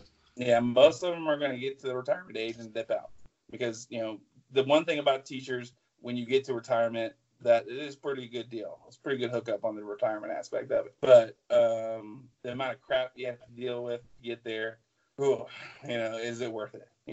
But yeah, like I said, they're going to get to the point where they can retire. They're going to do it, and that's it. So that's the closest you're going to have to a legacy. Not people who do it for 30 or 40 years of, going, hey, I'm doing it because I love it. You're not going to see that. It's going to be, all right, retirement age, I'm done. I'm out. I'm going to collect that pension check, and I'm going to live good and have good health care because teachers do get good health care, in retirement as well as good pension.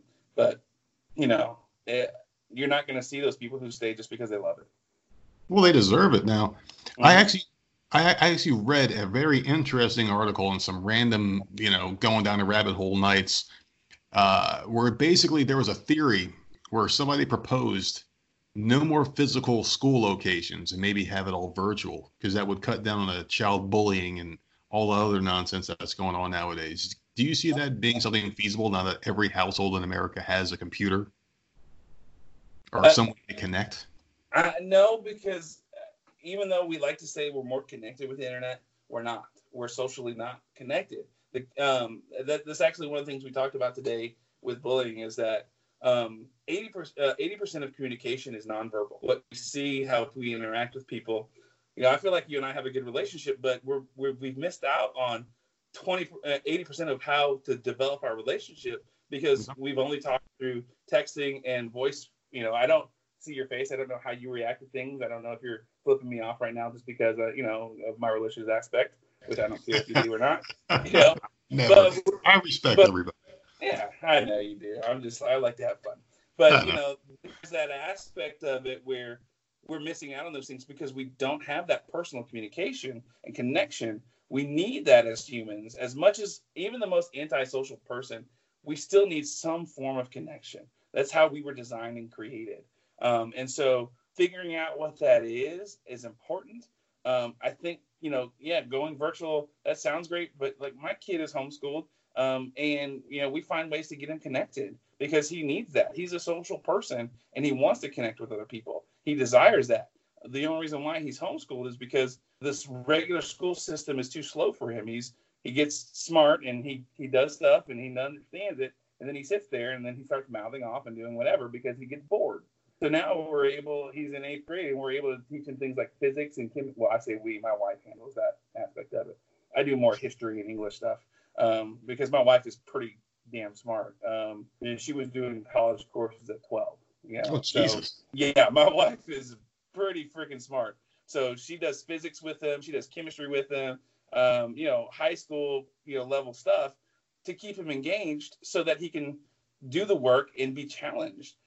You can't do that in a regular school system. So I see the pros of it because we're able to do stuff online and other stuff. But, he really requires and he needs, and we all do, that connection with people at the end of the day. We need to learn how to interact with people and how to handle people who are not behaving appropriately and how to deal with the conflict in life. Because life at the end of the day has conflict. I don't care who you are, how nice of a person you are, how good a person you are, there's going to be conflict. How do you deal with that? How do you handle it? And how do you make sure that you are dealing with it in a proper way?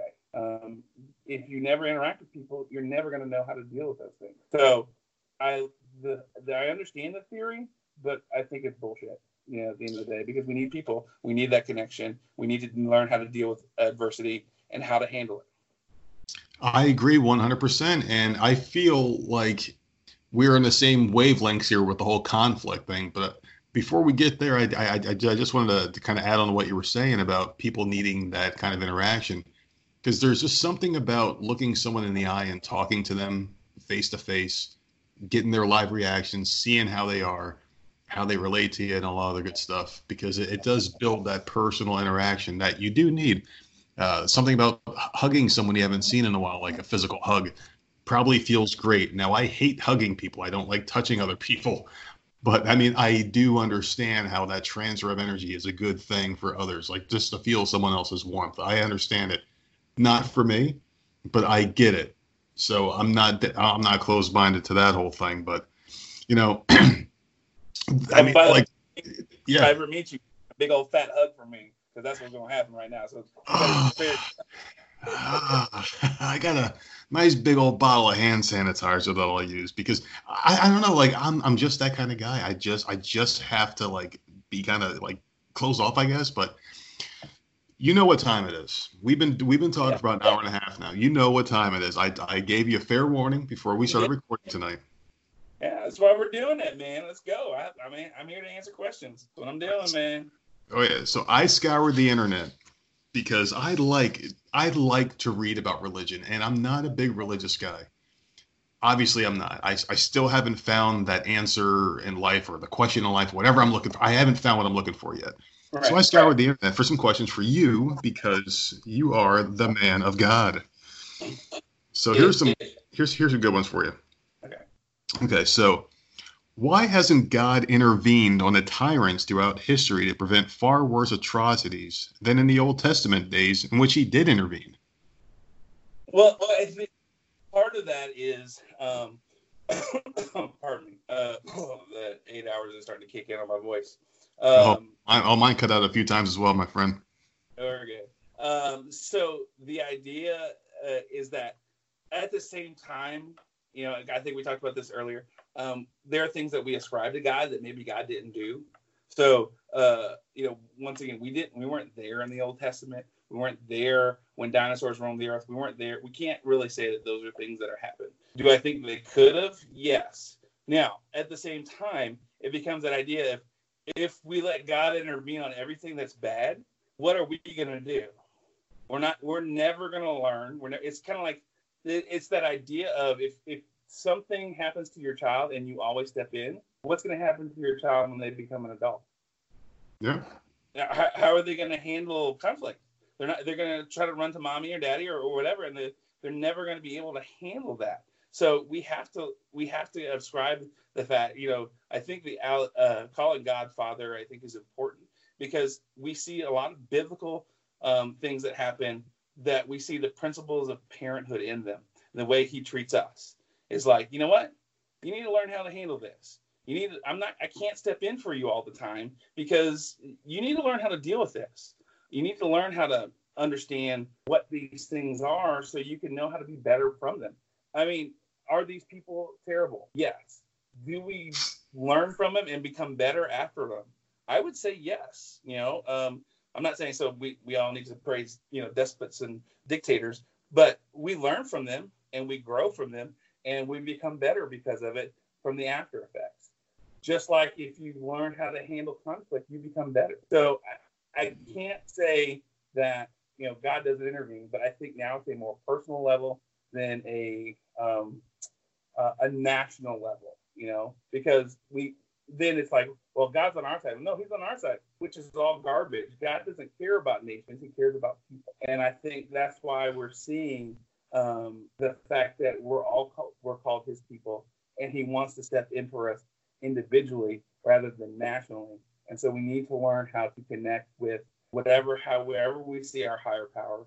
We need to learn to connect with that in a way, not to where, God, this is happening, why don't you fix it? To go, God, what are you trying to teach me? How do I learn from this so that I can be better for it? Okay. Now, I did forget to hit on my point with conflict, because that's something I did totally agree with you on, because it's inevitable. You cannot avoid it. We've tried so hard. My wife and I have tried so hard to avoid conflict in life. She doesn't leave the house very often. Unless like we all leave together, because she hasn't, she just doesn't work. She takes care of the household and stuff like that. Mm-hmm. But like she had conflict, and I'm sure you've heard this story because we talked about it before, when she was taking the kid to the bus stop and some random in the neighborhood was giving her shit.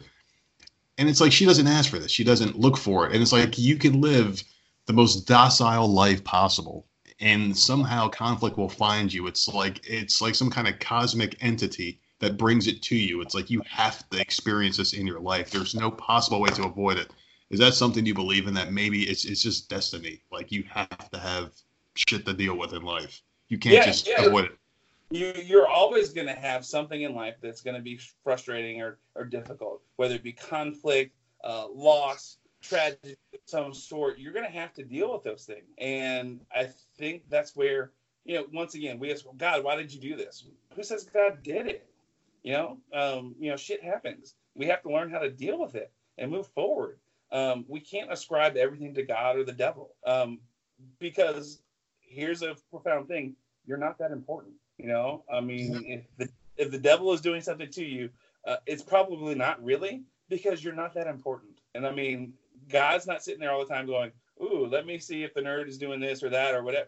No, he's not doing that. He doesn't have a smite button to do that kind of stuff either. It's at the end of the day, you have to look at, okay, what are these things? Why is it happening? What's the deal? How can I maybe address it in a different way? Because, at the end of the day, the common denominator is you at some favorite point. My dad says, working in business, people say, oh, this happened and this happened and this happened. Well, what's the common denominator of all those things? Well, you are. So maybe you need to look at figuring out what I can do different to change the situation. And so that it sounds harsh, but sometimes we have to really take a step and look at ourselves and go, all right, what can I do to change, to maybe make this a different thing? And so that's how I would go about it. But that's just me. And sometimes it's good to be an asshole, but I try not to be. No, it's very funny that you use that example, because I talked to someone who was in and out of the jail system for a future podcast, and that person said the same thing, like, why me? And I'm like, well, you've been in and out of jail, 15, 16 times. You're always involved in these situations. So you have to remove yourself from the things that you're doing to get put into these situations. So there's a spoiler for a future podcast I got planned out, but once certain things get cleared, I can post it. But that's exactly what I said. Like, you are the common denominator. It's not the police. It's not other people putting you in these situations. You are putting yourself in these situations. You're the common denominator. That's exactly the same kind of thing I said to him. So, man, we're on the same wavelength here, my friend. Yeah, we're very simpatico. I have some Moses questions for you here, because really good stuff here. So why did Moses write in the third person in the first 5 books of the Old Testament? So pardon me. So, at the end of the day, can we say Moses wrote the books? I can't for sure say that. At the same time, too, there are other books that people write in the third person because they want to give a different perspective. So could it be Moses told the story to a writer who wrote it down? That's probably more likely what happened. He dictated the first 5 books of scripture to writers who then just wrote the story. And so, because remember, yes, Moses was educated. He was a Pharaoh prince, adopted, and everything like that. So he probably knew how to write. But at the same time, he wasn't trained to read and write in Hebrew because he was not raised that way. He was raised Egyptian. And so we have to go look at it from the standpoint of going, okay, this guy was raised Egyptian. He knew Egyptian. Could he probably have handled Hebrew? Well, probably, but it's a completely different language. And I don't know if you've ever seen the Hebrew alphabet, but it's wild. I tried taking a semester of it, and I did not do well at all. It took me 3 years to get out 3 semesters of Spanish. So imagine how much it took me to get through a semester of Hebrew. That's one of the harder ones to learn. From what I'm told, it's one of the harder ones to learn. Oh yeah, I mean it's ridiculous. And so if I'm pretty stupid when it comes to foreign languages, and I took a semester and I realized, nope, this is not for me. I'm not even doing this degree. I'm going to go to another one where I don't have to take a foreign language. Oh yeah, I'm definitely doing that. But because I'm an idiot when it comes to foreign language.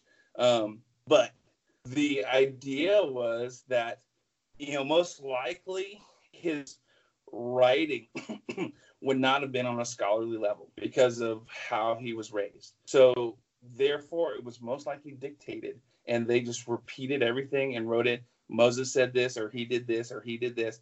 So that's why it's most likely written that way, as a narrative that he dictated to Hebrew writers, so that it would be, because he was an eloquent speaker, and he was an eloquent talker, even though, it said he stuttered and he asked for Aaron to come. Which I'm like, okay, well, if you were a terrible speaker, man, you got some pretty good speeches in here, my brother. So I want to have that kind of terrible speaking, Yeah. And so at the end of the day, I think as the scripture was being written, people were writing down what he was saying. So technically he wrote it because he dictated it, and then it was just written down by others. So he had the world's first transcriptionist, basically. Pretty much. I would say that would be a good way to look at it. All right, well, here's another Moses one, and if this goes along the same vein, pardon me, but I thought this was kind of interesting as well. How could Moses write about his own death and beyond in, and I'm going to butcher this word, Deuteronomy 34:10-11? All right, let me look, because I don't remember the Bible off the top of my head. I'm going to look it up real quick. Oh, that's fine. Let's see. Because I thought that was interesting, just seeing that, where it's like he was writing about his own death and afterwards. I don't know if he was kind of like premonitioning. Or so do what chapter? 34:10. 34:10. All right. -11. Yeah. No prophet has arisen again in Israel like Moses, whom the Lord knew face to face. So I think this is an example here of the dictators writing about the past, writing about who Moses was, kind of closing the chapter. Because Deuteronomy is the last book. And so, he was unparalleled for all the signs and wonders the Lord sent to him, to Pharaoh, and for all the mighty acts and powerful deeds that Moses performed in the sight of Israel. Because it's talking about Joshua taking over. So I'd say at this point, Moses wasn't necessarily writing scripture. They were closing the chapter on this book. This is the last book of the Torah, which the Jews focus on. They focus on the first 5 books, the book of the law, the book of Torah. And so Deuteronomy is the last one. And so this is kind of like where you go into Joshua, which kind of takes on the rest of the part, where Joshua is now taking over and leads the people into the promised land. So this is kind of that transition to this next book saying, Moses got us this far. Joshua is going to take us the rest of the way. And that's how they transition it. So it's just not kind of like cut off what happened, the next book, kind of an idea. Jeez, if only Hollywood writing was this good, we'd have better movies that win freaking Oscars than the shit that we got this year. Oh my God. I mean, if nothing else, if you look at the Bible as literature, there's some amazing literature in this book. There's some amazing poems. It's amazing. I mean, hey, you ever want to get internet in the mood? It's the Song of Solomon, man. I'm telling you right now, my brother. There's some good stuff. It's like, woo, hello.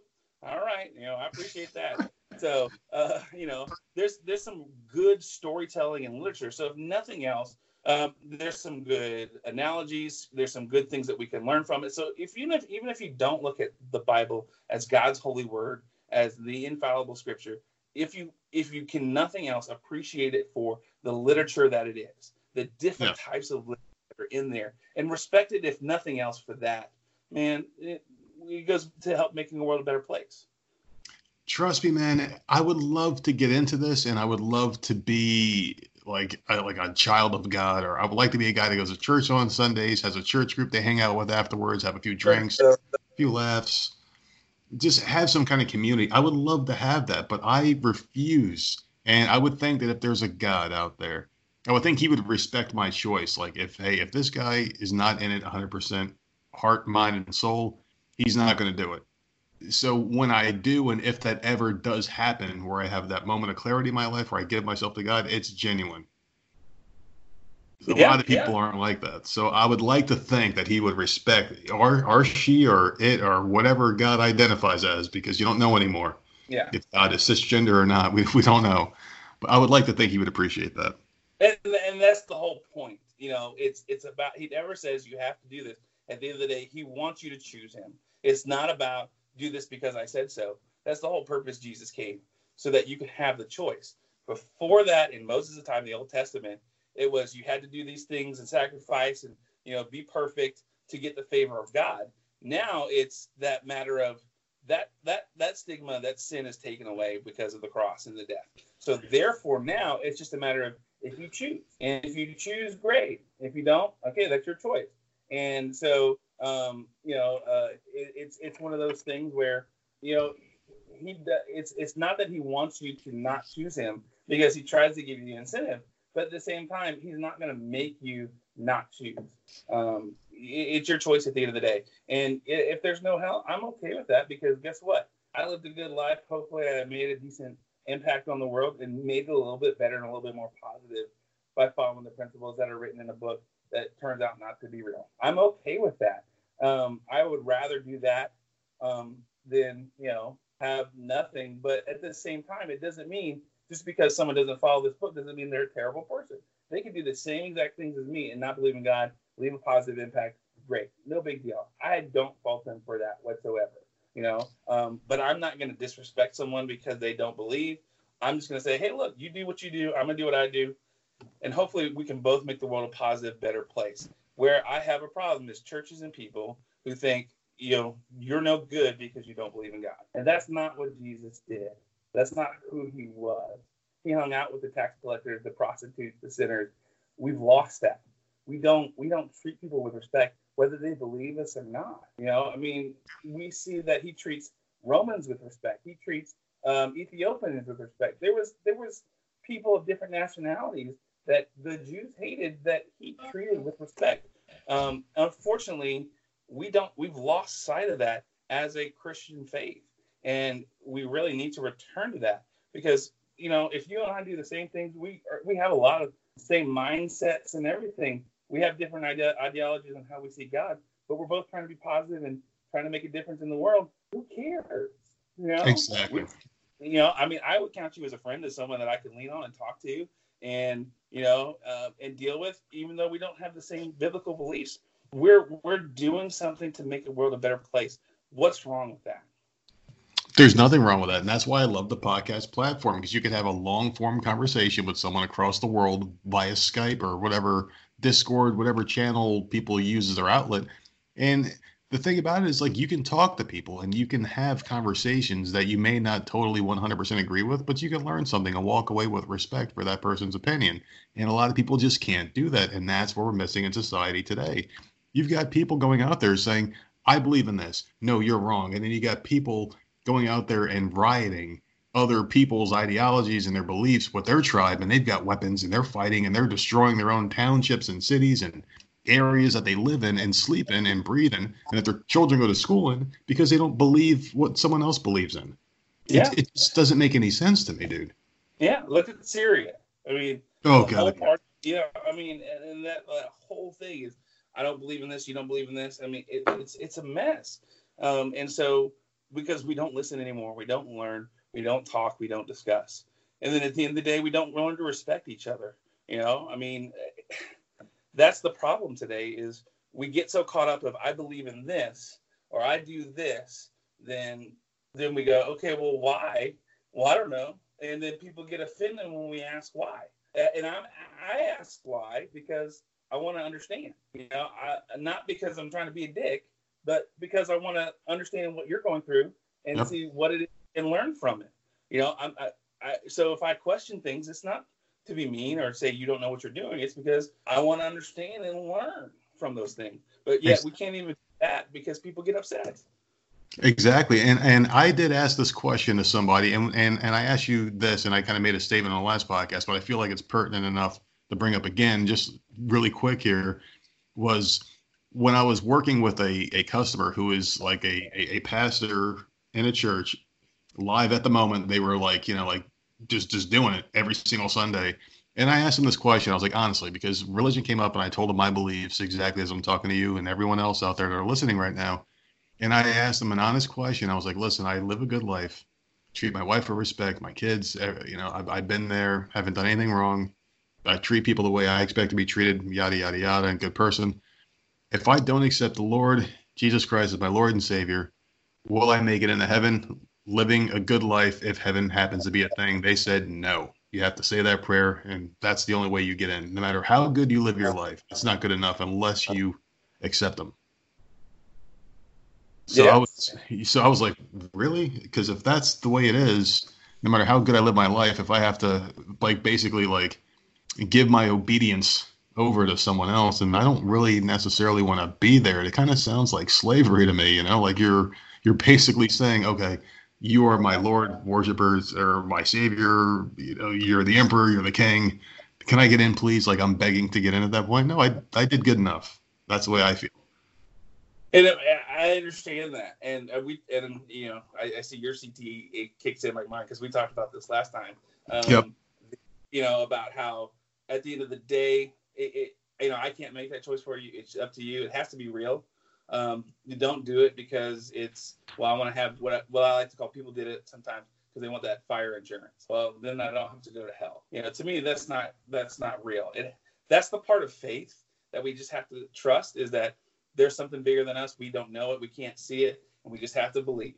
And I know that's a crappy answer because it's like, well, that doesn't prove anything. But that's the point sometimes, is we just have to have, I like to liken it to, I love Indiana Jones movies, except for the fourth one. Yeah. That was just, oh my God. That never happened, by the way. Yeah. What fourth movie? I don't know what you're talking about. The Last Crusade, where he's on the quest to get the Grail for his dad who's been shot. He's at the leap from the lion's head, and it's a matter of faith. He just steps out, and he doesn't know that there's a bridge there. You can't see it, of the optical illusion. He just knows, you know what? They say to do this, and I do it, and then he finds this bridge, and it's like, okay, I can cross this cavern because of this. There's going to be times where we just have to go and do that thing, and trust. In 20 years, I've seen some good things. I've seen some bad things. I've been in churches. Churches have burned me a lot. I'm not, necessarily a big fan of actual churches right now. I might be back in a church one day, but I'm taking a break. I need a little break from some of the church stuff. But that doesn't change how I view God and how he's been faithful in what I've done. And so for me, it's not about the church. If it was, then God would be ditched a long time ago. For me, it's about the relationship I've had with him, what he's done for me, how I see those things. Some people say they're coincidences or, whatever. But for me, I see, because of that relationship, and now I see it, that's how I view God. As, a father who's been firm and disciplined, but at the same time, very loving and caring.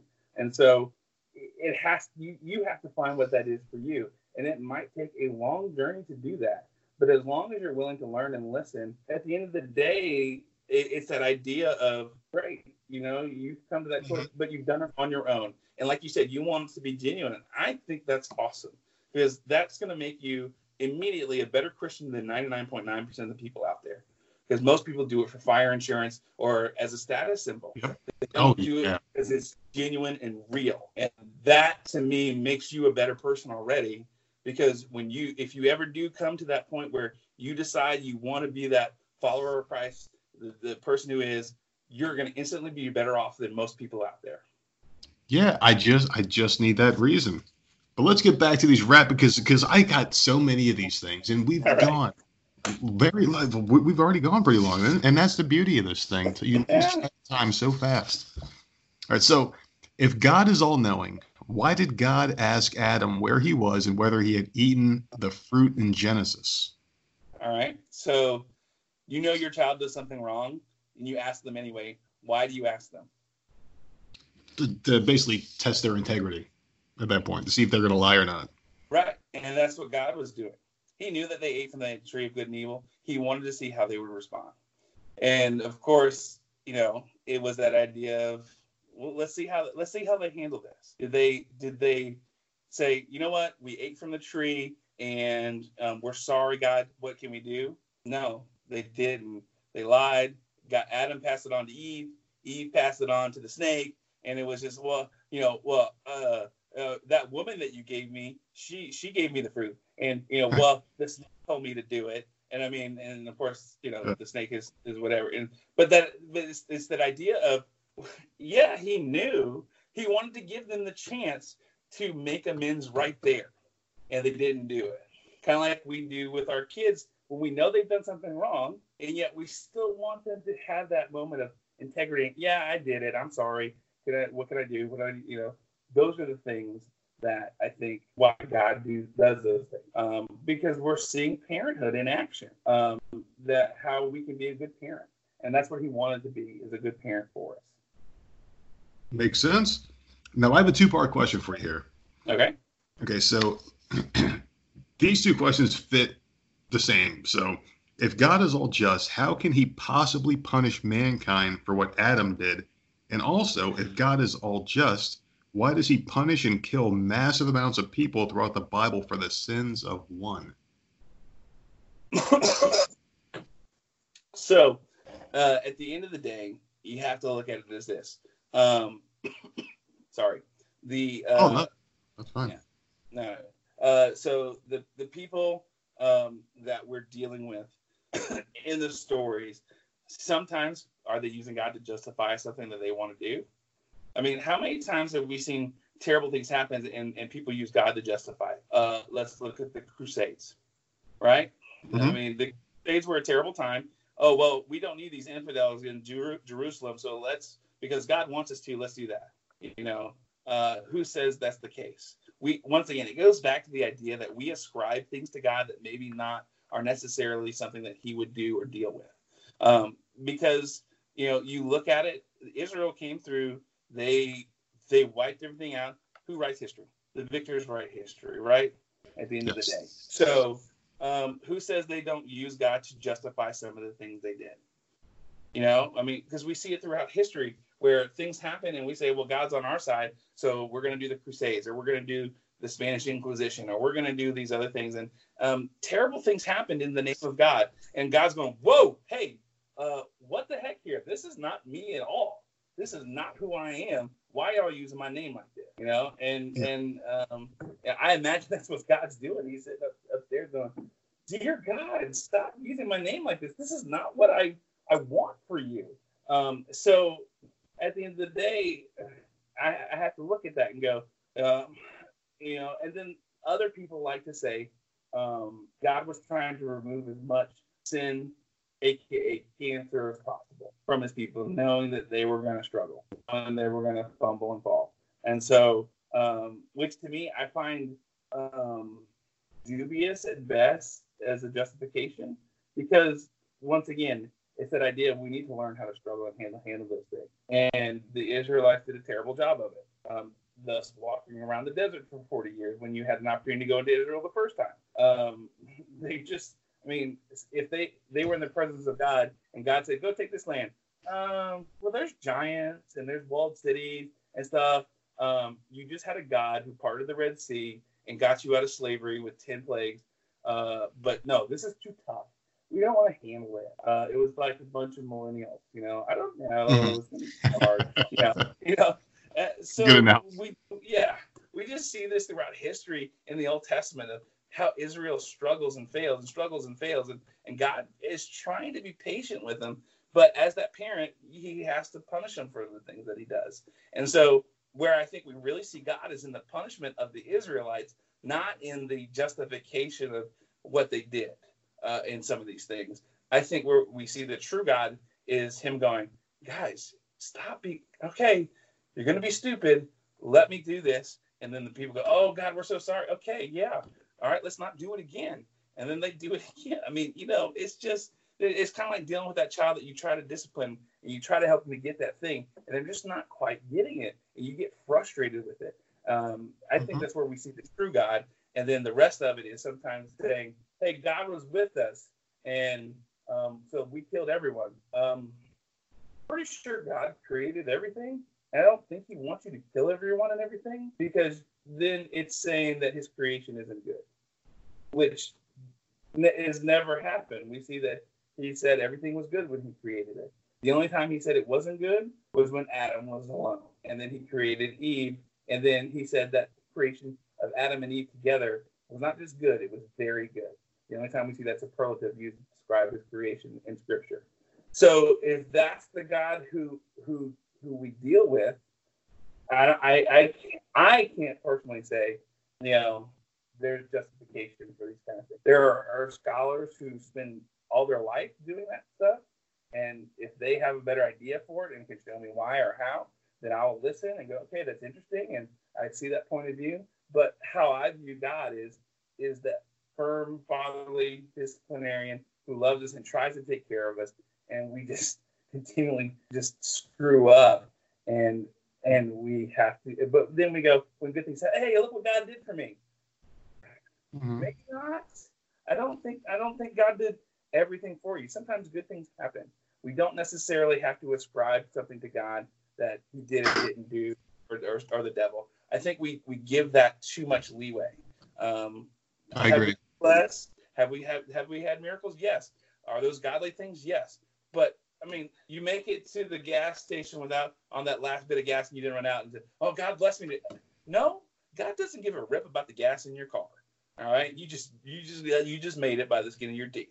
All right, that Honda Civic is just good on gas mileage, all right? Yeah. I mean, or Hyundai Sonata or whatever it is. It's just you are able to do it. God did not magically put more gas in your car so you can get to the gas station. I mean, that doesn't happen. So I think we have to look at those things and go, all right, at what point can we see the true God? At what point can we see people justifying actions to God to justify their own position? Beautiful. Why? Now, here's a good one for you. Why did God create mankind at all? If in Genesis, God said he was sorry he created them in the first place. I think it wasn't that he was sorry he created them. He was sorry he created them and they made the choice that they did. That's what he was sorry about. Because up until that point, it was everything he created worshipped him. They had no choice. Angels are where we can't ever be angels. When someone dies, don't say they're an angel now, because that's not the case. They're completely separate beings. You cannot be an angel. All right. Angels have a specific function. They can't be better or worse than. They have their function, and that's it. There are angels that sing. There are angels that play music. There are angels that are messengers. There are angels that are just bad mama jamas that you don't want to mess with flaming swords. They're created, and that's all they can do, and that's all they're designed to do. We weren't designed that way. We were designed to have free will, to be creative, to do the things we want to do, and at the end of the day, if we choose to accept God, think about this. If angels, who are created, beautiful beings, who sing to God every day, if a person chooses God, it says that's more beautiful than him than all the angels in heaven singing. I mean, if that doesn't tell you how much someone loves you, even though you don't necessarily love them back, I can't see a better analogy of a loving father who cares for us and loves us and says, that's my boy right there. Because, I mean, there have been times where my kid has probably done something pretty terrible, and I was proud of them. That's my boy right there. And it could have been just a terrible part. We do that with our children. We do. And really for God, we do. And for God, it's the same thing. He loves us, and And when if things happen and we go his way and we follow him, the fact that he created these beings to be the most angelic, beautiful things in the world that can do these amazing things. And it says all of them in heaven pale in comparison to us worshiping him when we choose him. I don't know how more powerful or loving that can make a God sound. You must have prepared for this. And I want people to understand that we don't go over these questions beforehand. You just know this shit off the top of your head. Yeah, I'm pretty much BSing a lot of it. That's how I get through my life, my friend. So here's another one for you to BS, sir. Why did God feel the need to show mankind his love? And why does he need love returned from sinful, wretched mankind? Because at the end of the day, it goes back to what we just talked about, the choice. It's not that he needs love. He doesn't need love. He doesn't need anything. He's God. It's that idea that he created beings who could choose or not choose him. And it was their choice. He gave us the choice in the garden.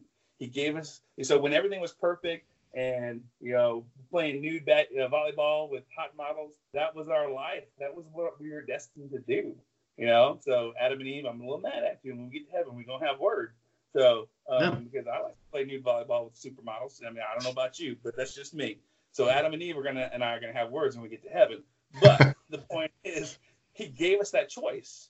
Why put it there in the first place? Because he wanted us to choose him. He's offering. I mean, he gave us the best of everything in the garden, and we still chose not to be with him. And yet he said, I think in return, he couldn't get away from us. He loved us that much that he couldn't abandon us. He couldn't say, no, screw them. They're on their own. It's that father, no matter how much your kid gets mad at you or hates you, you love that kid. And you're going to care for them. You're going to do what's best for them. Even if they're mad at you and they hate you or whatever, they're going to do that thing that you're going to do that thing for them and love them despite how they do. You're always going to have love for them. And that's what God was. I think all of Scripture is that love story of God for his people, for the creation that he had. Even when they spit in his face and say he's terrible and he doesn't exist, he still loves us, and he cares for us, even though we don't in return. And so he doesn't require it. He doesn't need it. He enjoys it because it's that idea of someone fulfilling their true potential and reaching their full purpose, which is, we're created to love God, to believe in something higher than us, and to reach that moment. And when you do that, it's like seeing a painting finally completed, being able to see the Mona Lisa and go, this is completed, this is done, this is beautiful. That's his, I think that's how he sees us. No, I think it's, you see, this is where I always come to this conclusion internally with God, where I think I'm a better dad than God. And I actually have a podcast titled in the very beginning of the podcast. It's like my third or fourth one that I did. I used to do them as solos, where that was the title of the episode, where I question this. And God loves every one of his children so much, right? And then you just use the analogy that we love our own children. But I would never, even if my children turn their backs on me and say, we hate you, Dad, we'll never talk to you again, and they disappear until the day I die, I would never wish for them to burn for hell in eternity like we get sentenced if we don't have full faith in God. So my question to you is, how infinite can, God's love be if he, for people that reject him as being their savior, he basically sends us to everlasting hell? Well, it's not that he sends us. He gave us that choice. He gave us that way out. Before Christ, before the salvation, the cross, and the blood, and the resurrection, there was no way to get to God. You were destined for hell no matter what you did. And that is, and God tried to do things, the sacrifices and things like that to get in place, and it wasn't working. And he says, enough, I can't handle this anymore. I'm going to send my son who's going to live a perfect life, die on the cross, rise again 3 days later. And in that final sacrifice, people will be able to choose me or not. And it goes down to, if they don't, they can't be with me because they have sin, because God and sin cannot be together. That is a fundamental, it's kind of like antimatter and matter can't be together, or it's going to be a massive explosion, to put it in a scientific term. So the same poles of a magnet cannot come together. They're going to reject each other. Same thing with God and sin. It's like those magnetic poles. They just cannot come together because they're opposites. And so when you have that in your life, it's like you're on the same magnetic wavelength as God, and it just repels you from each other. And so he didn't want to lose. So it's that idea of I want them to get out of this, but they have to choose. It's their choice at the end of the day. I can't make them do it. You know, as much as we want our kids to do what we want and we want them to listen, at the end of the day, as a parent, our job is to hopefully instill them with the things so they make the right choices. And we can't guarantee that because we want them to be adults to make those own choices and do the right things. But there's only so much we can do at the end of the day. They're going to make their own choices, you know? And so you can even give them a way out of a situation they're in. And if they don't take it and they struggle and they fail, and you're going to be heartbroken, but there's only so much you can do at the end of the day. And God is the same way. He's like, look, I give you this way out. You can choose it. It's up to you. These are but see, here's the thing. He lays out the consequences. If you don't, this is what's going to happen. I don't want this for you, but it's your choice. I'm not going to make you do it. You have the decision to choose. You can spend eternity with me or you cannot. And that is your choice. And so and with our kids, it's the same thing. We can give them a choice. They can have it. And we can lay out the consequences. I mean, I've seen this with my own child where, all right, you can do this or you can do this, and here's what's going to happen. And he still makes the poor choice. And it's like, all right, fine. Okay, this is the choice you're making. How do we go from here? How do we make this happen? With God. And so as much as he wants to be with you, he can't because of that sin, that connection that is lost because of that thing. And even as much as he wants everybody to be there, sin is the barrier. And it's the thing that keeps us from him. When you remove that, now our poles are connected, they're attracted, and now we can spend time with him if we choose. It's not, the thing that you do that that you are like, okay, I prayed a prayer. The prayer doesn't mean anything. The prayer is just, you can say whatever. It's the idea that you're submitting to him, that you're letting him be in control, that you don't want sin to be the barrier between you and him anymore, that you're choosing to be with him. That's the prayer. That's the essentials of the prayer. It's not a magic prayer. It doesn't do anything. You don't have to pray it out loud or whatever. But, that's the point of it, is to say, I'm choosing you because I believe, I have faith, I'm stepping out. I know that you're there. There's something there. I want to believe more. I want to learn more. That's what it is. It's a choice at the end of the day. And there are consequences for not choosing those things. And we go, well, that's bad. So it's bad that someone tells you the consequences of a choice you choose to make. Okay, so then I just will let you make a choice and not have to figure it out on your own. So that's how I view it and look at it. Now, I feel like he just doesn't have any room for forgiveness, like no fault for error. Because if your son went in your wallet when you guys were asleep at night, took $10 out, bought a pack of cigarettes and a can of beer, and you called him 14 years old, like, hey, what the hell are you doing? And he's doing something wrong, you're going to send him to his room for a week or so, whatever time you guys determine is the best course of disciplinary action. And he's allowed out, and you guys can get over it and move along as a family, just move forward, and things don't have to change. But with God, I feel like if you do him wrong and you die and you don't accept him as your Lord and Savior, you go to hell and you can't come out. It's not Buddhism where you have to be, sequestered somewhere for 100 years or whatever the time frame is. I don't know off the top of my head, but you have room for forgiveness. You can get out and make it to the next level where it's their version of heaven.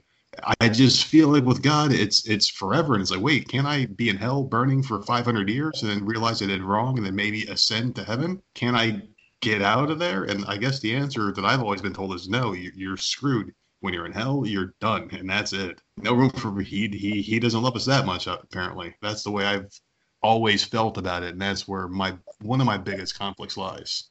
I guess to address that would be this is let's someone tells you don't put your hand into a fire or it's going to burn, and you burn your hand to whatever 3rd degree for whatever, I can't remember first degree is worse or third degree, because I think it's first degree.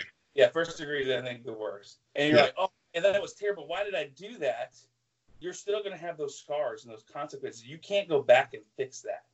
You know, it's so within, it's the same idea. It's that, oh, wow, this was bad. I shouldn't have done that. It's kind of like trying to fix something after it's already happened and it was a bad thing. You know, there are certain things in life that happen that are bad that we can't fix. We just have to deal with it and move forward. So that would be like, if that were the case, everybody goes to hell. Well, oh, this sucks. Well, yeah, of course I believe in God now. So why is it that now it's real when you couldn't believe it before?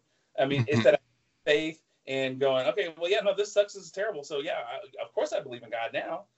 I mean, it's kind of like after the fact of taking a test. Well, yeah, no, of course I knew those answers now because you've seen the right answers to the test. So it's that idea of understanding, okay, these are the things that are happening. These are real. I have to have some faith.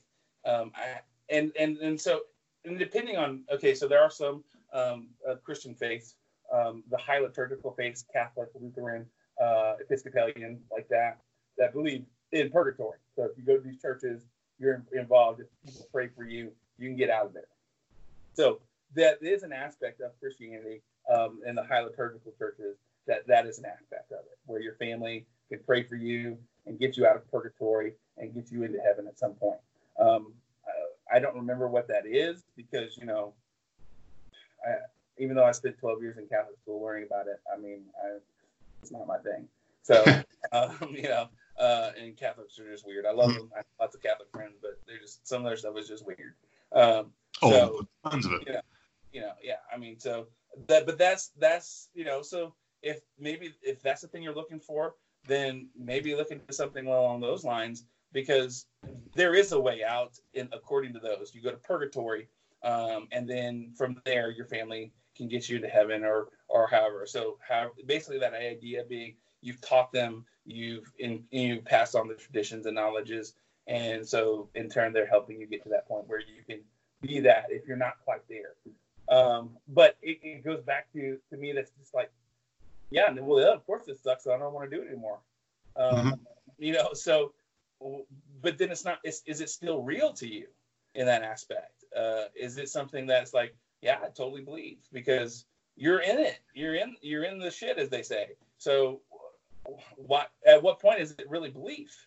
Because it's that idea of, well, now, yeah, I get it, because this fire sucks and the devil's real and that sucks and demons, yeah, that's not good. Yeah, of course I believe now because God's great. You know, so that is, I think, how to best look at it. It's not something that God wants for you, but it's something that, once again, He gave you that choice, He gave you that option, and that's what you chose.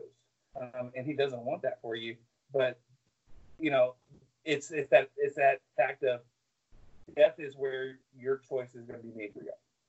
If He doesn't exist, then I died, but I lived a good life. If He does, well, you know what?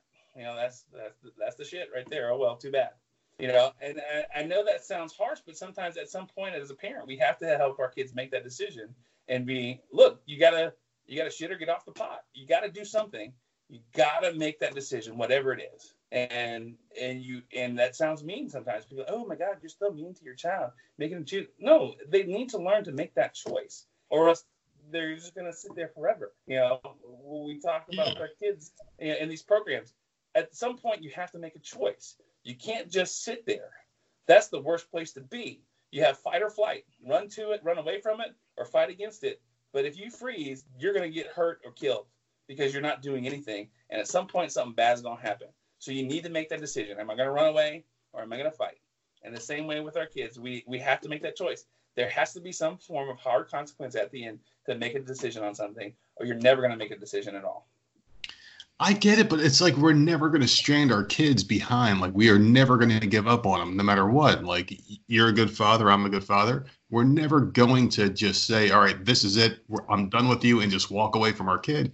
That's how I feel as a, you know, quote unquote child of God, is if I do the wrong thing in life, he basically essentially just abandons me in this place where I'm burning in hell for eternity and torture.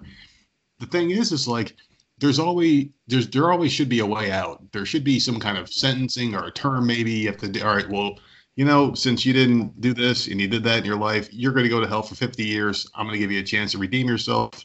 Something, just something. I just feel like it's too final for someone that's supposed to love us with all their heart and wants the best for us, that if we make this one cardinal mistake, that's the end. Like, there's no looking back. There's no coming back from it. And you can't redeem yourself. I thought the whole thing was redemption.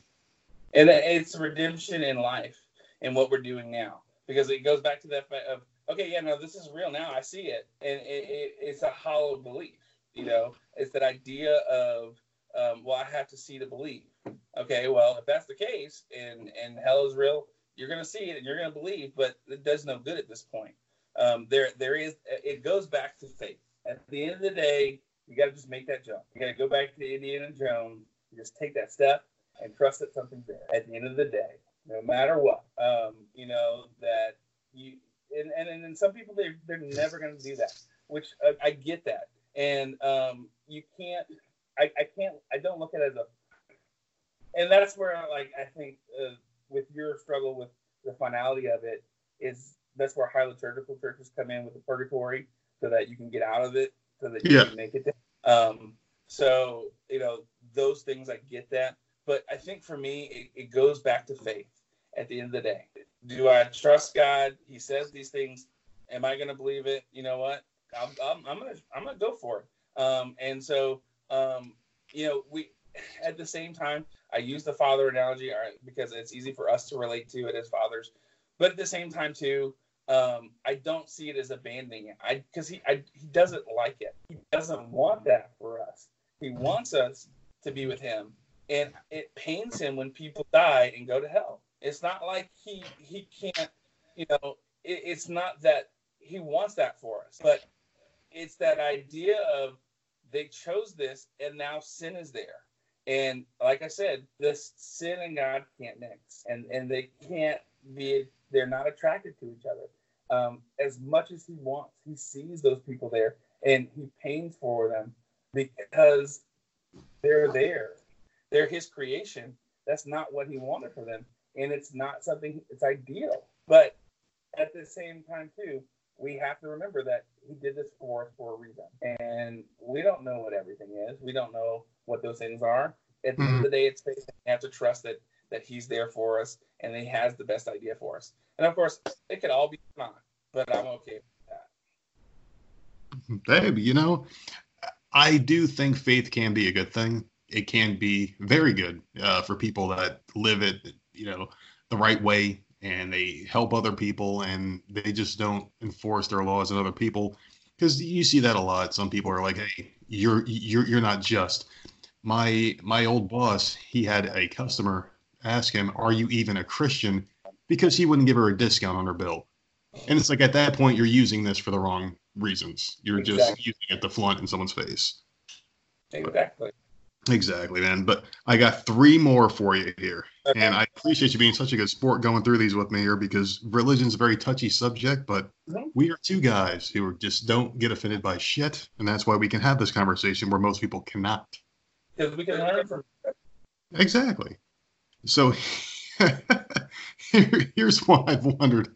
Why was Jesus' death on the cross the only way sins could be forgiven? Like, they couldn't have come up with something better, like rock, paper, scissors. It had to be him dying on the cross.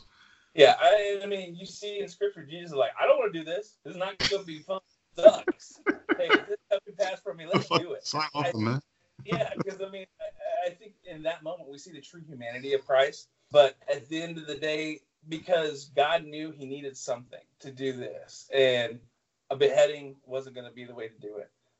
There had to be a way to go about the sacrifice. A lot of it symbolizes the way lambs were slaughtered for the sacrifice. They usually, a lot of times, they didn't say anything. They didn't make a noise. They were brought up. They were sacrificed and killed for the Israelites.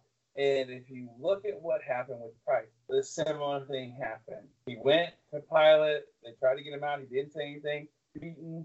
Didn't say anything. Carried his cross. Didn't say anything. And there were lots of prophecies 400 years ahead of time, one of them being that Christ, the Messiah, would die and not a bone would be broken. let's be honest. If nothing else, we know Jesus was a historical person, and we know the Romans knew how to kill people very, very good. You know, the reason why they did this form of death, because it was the most humiliating. You were usually naked, and you were put on display by a road for everyone to see. Your sin was posted, or your crime was posted, and people could jeer, spit, and do all these kind of terrible things at you as you slowly suffocated for sometimes up to 3 days or 5 days, as you tried to struggle with pushing up on your body. With, oh, by the way, the nails were driven through your feet, so you have to try to use your legs to push up with that kind of pain to intake air because of the way you were situated. The nails were put through your wrists between, so not necessarily in your hands, because that would have broken bone. It would have held. It was put in your wrist, in between the wrist and the muscles there, where it would have held, and you have to push up on those aspects of your of those nails to just take a breath. It was a miserable way to die, and to make sure they were dead, they stuck him in the side with a spear, even after he died, to make sure he was dead, because Romans were pretty good about that, and they were able to slip it into his ribs in a way that it didn't break his ribs. It was all, and then in that symbol, we see the blood in the water from the, when you asphyxiate, pardon me, words are hard. Yeah. There is a fluid that surrounds the heart when you die, and it's like water. So when they punctured the ribs, that water and blood came out, symbolic of what God needed for the sacrifice. So that it was the most,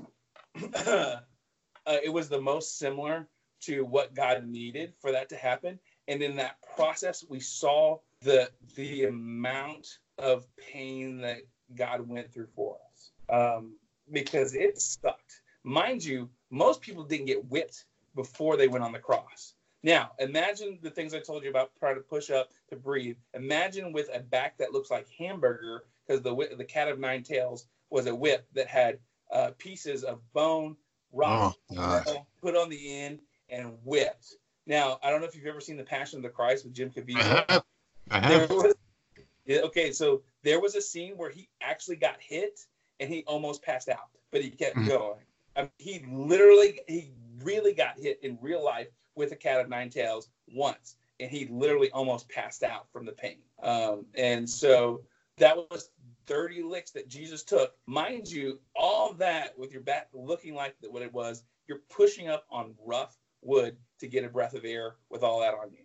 The amount of pain and suffering that he dealt because of the sin he bore was the reason why it went about that way. There's something about the olden days and any stories that you read about evil dictatorships or evil regimes or just people getting killed in general, man, always end horrifically. I don't know if you ever read the story about Vlad the Impaler, how he would take his enemies' heads, place them on pikes around his castle. Oh, no. Just don't fuck with me. Vlad the Impaler got his name because he would literally put a person on a spike, and they would slowly work their way down from their butt to where that spike would go through their throat. And it would be an excruciating way to die. That is how he killed people. Not just cutting their heads off and putting on a pike. He would literally stick them from their butthole, put a pike that way, and they would slowly slide their way down that pike. And that's how he impaled them. Something tells me a very small majority of this population would enjoy dying that way, with a pike and hail thorax, the way things are now. Yeah. All right, here we go. I got two more for you, my friend. Okay. All right, so how can a human being believe they have the capacity to love an imponderable, dreamlike abstraction such as God more than his own wife and children? How do people believe in unicorns and dinosaurs and love them more than other people? I mean, it goes back to that thing. I mean, I didn't mean dinosaurs like dragons and stuff like that. Yeah. I mean, it's that idea that we're looking for something bigger than ourselves. No matter what your religion is, that's the purpose. Everyone is looking for something bigger than themselves, and that's really what we're striving for. Whether you see that as Allah, God, Buddha, the 300 plus gods of Hinduism, Taoism, whatever that is, you're looking for something bigger than yourself. because we can't understand life. We want to try to put an explanation on it. And so at the end of the day, religion at the end of the day is human beings trying to understand life and how to put it in a context we can grasp. And so that's why there are different religions. But if you look at them, a lot of them have a lot of similarities. All the major religions have a flood story in it, a Noah type story. So that tells me one of two things. We're similar than we think, or a big flood really did happen. One of the two things.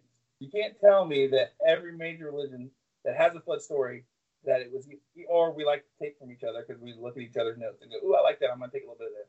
That could be the other half of it, But for so many religions to have that same narrative in some way, shape, or form, boy, that's a lot of similarity there, or something really happened. We have to really go, because at the end of the day, we're looking for that meaning. We're looking for that thing that's bigger than ourselves and how to connect. And some of us say God. Some of us say, Allah, or some of us say Buddha. But whatever that is, we're looking for that. And I don't think it's that we love it more than our spouse. It's that we are in partnership with our love for it. So I don't love God more than my spouse. My spouse and I love God together. And we try to instill that in our son.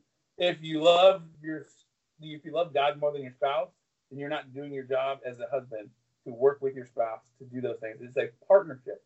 It's 100-100. It's not 50-50, because that means you have 50% you're not giving your wife. You should be giving your wife 100% and working as a partner with her to grow your family and to do the things you need to. And so if you love God more than your spouse, you're not doing your job. And so as we go through this marvel and trying to figure out how to go through life, if you find that thing that relates to you, do it, and do it well, do it 100%, and do it in partnership with your spouse. You're not the boss. You're a partner. That's why good relationships work, because you do it together, not because you're going to do this because I said so. That's garbage. That is garbage husbandry. It should be, we work as partners to figure out how to best do it. As we incorporate the spiritual, we work together to work towards that one thing. Yeah, I never agreed with that as well, because I've seen garbage human beings like that in my life, where they feel like their spouse was put on this earth to serve them, and that's not the way that thing works, man. It's not. And like, we joke a lot, my wife and I on the podcast, but we really do have a 50-50 partnership on everything. And I'm probably just giving away things, and other people are going to be listening to us differently from now on, but that's the way it's supposed to work. Exactly. And yeah, man, I agree 100%. But here we go. You said 50-50. Get to that 100-100, baby. Get to that 100-100, not 50-50. Well, Jesus is the silent partner, right? God's the silent, because he doesn't actually talk to people. It's just basically like through your, because this is and this is something, and not anything to do with the last question I'm going to ask you here. This is something that's me going off on this little side tangent here. Was I've had those silent conversations with God, because I have begged. My dad put me through this whole, he had me say the prayer, accept him, and everything like that. I read the Bible, and I was sitting there in a room by myself as a very young man, and it never made sense to me. I was kind of pushed into this, and I sat in a room and I'm like, God, please, if you're real, move this pencil, knock the shampoo bottle over, do something. Please don't make me feel like a fool for believing in something my entire life without knowing if it's real or not. Never heard a word, never got any like dreams or anything like that, that he came to me in a dream or a vision. Never happened. That's kind of also what helped push me out of it all, because I need something. And that's why I can never do what was done to me as a kid, being thrown into this thing without even having a choice. It was, okay, this is what you're going to do. That's why I'm kind of on the fence, and I'm like, well, if I do this, it has to be 100%. That's where I come from with that. Yeah, I understand that. I mean, Scripture says don't test God, which, I try not to. But at the same time, there's moments where you're like, God, are you real? How is that? When we come to have that relationship, we begin to understand that he speaks to us not through prayer sometimes. Maybe it's through another person. Someone just happens to have that right thing to say when you need it. Or you read something and it's like, boy, that's inspirational. Where did that come from? There have been times where I've struggled and I open up my Bible just because I'm so frustrated, and it takes me to a scripture that just speaks to me of what I needed right at that moment. Is that God? I don't know, but you know what? I would like to think so. It's that idea of, once again, we're looking for that higher power to connect with us, and we're looking for that to help us understand as we go through life. We can't sit there and go, you know what? Yeah, this is real, or this is not real. You know, I need to see this pencil move, because, you know, it's not going to be the case. He's not a magician. He's not a showman. He's not a person who's going to do a dance for you to show that he's real. It goes back to faith and just trusting and knowing. And I think from there, then we just build on those things, and we begin to have those relationships. It's not necessarily that he speaks to us in a loud, booming voice.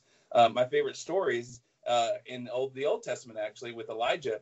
Elijah is on the mountain, and it says he's looking for God. He's struggling. He doesn't know what to do. He's been kicked out of his home. The king wants to kill him, and he's like, God, I need you to speak to me. And it says a big thunderous lightning comes through, and God's not there.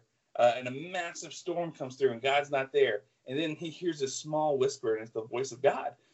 We like to say, God, I need you to do this, but sometimes we miss on the little things that he really is trying to connect with us, because we look for those big things. It's like the story of the guy there's a flood, and he's on his roof, and, you know, a guy comes by in a truck and says, hey, come on, man, we'll get you out of here. Nope, God's going to save me. And, you know, the waters get higher, and a guy comes by in a boat, and nope, God's going to save me. And then the waters get higher now, and then a helicopter comes, and he's like, no, God's going to save me. And so the water comes and knocks his house away, and he dies. He gets to heaven, and he's like, God, why didn't you save me? What are you talking about? I was in a truck, I was in a boat, and a helicopter. It's not my fault. You know, it's that idea of, you know, we miss the little things sometimes because we expect this, you know, giant hand or whatever to come down, and yet it's in the small things that he really speaks to us. And so we have to really go back and go, yeah, we look at these things in the Bible, and they were grand and wonderful, but I think where we really see God is in those small moments. That's the true God. That's the power. And that's where we miss a lot of times, because we expect these grand things. And because we want a showman and not a relationship with a person who desires that with us, who just wants to talk. It's not about the big things. It's about the little things. It makes sense. Makes perfect sense, actually. And, you know, maybe I'll try praying again one of these days. Maybe I'll throw out a trial like, hey, God, I'm going to go play the lottery tomorrow. If you throw me a little something, I'll believe in you. But I don't think it works that way. No, it doesn't work that way. We talked about this last time, about how that's wealthy and claim it. That's garbage religion. You know, so don't do that. Exactly. Don't put that bad juju on me, Ricky Bobby. Listen, if I lose this job after this podcast, me and you are done. I'm telling you, man, because I can't do this again. All right, here we go. So here's my last one for you, because we've gone. This is some like Joe Rogan level type shit. 2 hours and 30 minutes. We've been just going and going, man. This is a good one. If faith in God is worth anything, shouldn't he want us to reach him through our reason rather than unthinkingly through blind faith? That's how I'm going to leave you on this one. What do you think about that? That's a good one. You know, so if you never notice, I've never said I don't question, I don't think. And I don't think that's how God is either. He wants us to learn and grow. If we don't question, we become these people like the Westboro Baptist Church, who become so set on their own mindsets and their own things, and we become set on the personalities of the preachers that we listen to instead of questioning why we do these things. So it's a blind sense of, I trust God's there, but why? It's okay to ask why, and to believe, why do we do these things? What are the reasons why we do them? And we find out certain things. Well, this is the way the church has taught us, but the church is not the end-all be-all on how to connect with God. It's that idea that really, at the end of the day, we need to figure out what's our personal belief. We can have the checklist that the church gives us, but guess what? I grew up Southern Baptist. I'm not Southern Baptist. I would say I'm more non-denominational, because I begin to question, well, why are we doing these things? Why are we saying we need to boycott this stuff? Why are we being kind of jerks about that? You know, if we don't question, we don't ask, use our reason, we become these dogmatic people who stray from what God really was and what he taught, because we're not questioning, we're not believing, we're just listening to this person who's telling us these things. that, rock music is of the devil and you're going to go to hell for listening to it. Crap. That is garbage. That is just scare tactics to get people, to say, oh, they need to go to heaven. That is fire insurance, and that is trash. Don't do that garbage. You need to be able to question and think and ask and be free to do so. And in churches, a lot of times people aren't. I don't know if I watch YouTube, and I have a favorite one. I love Good Mythical Morning with Rhett and Link. I don't know if you don't know who they are or watched any of it. They're good dudes. I love them. They have their own podcast called Ear Biscuits, and they talked about just recently how they've gone from being North Carolina Southern Baptist, believing evangelical Christians to where they're agnostic. And I loved it. I thought it was great. And it was because I think part of the reason why is because they wanted to question, and the church is like, no, we don't question. No, don't do that.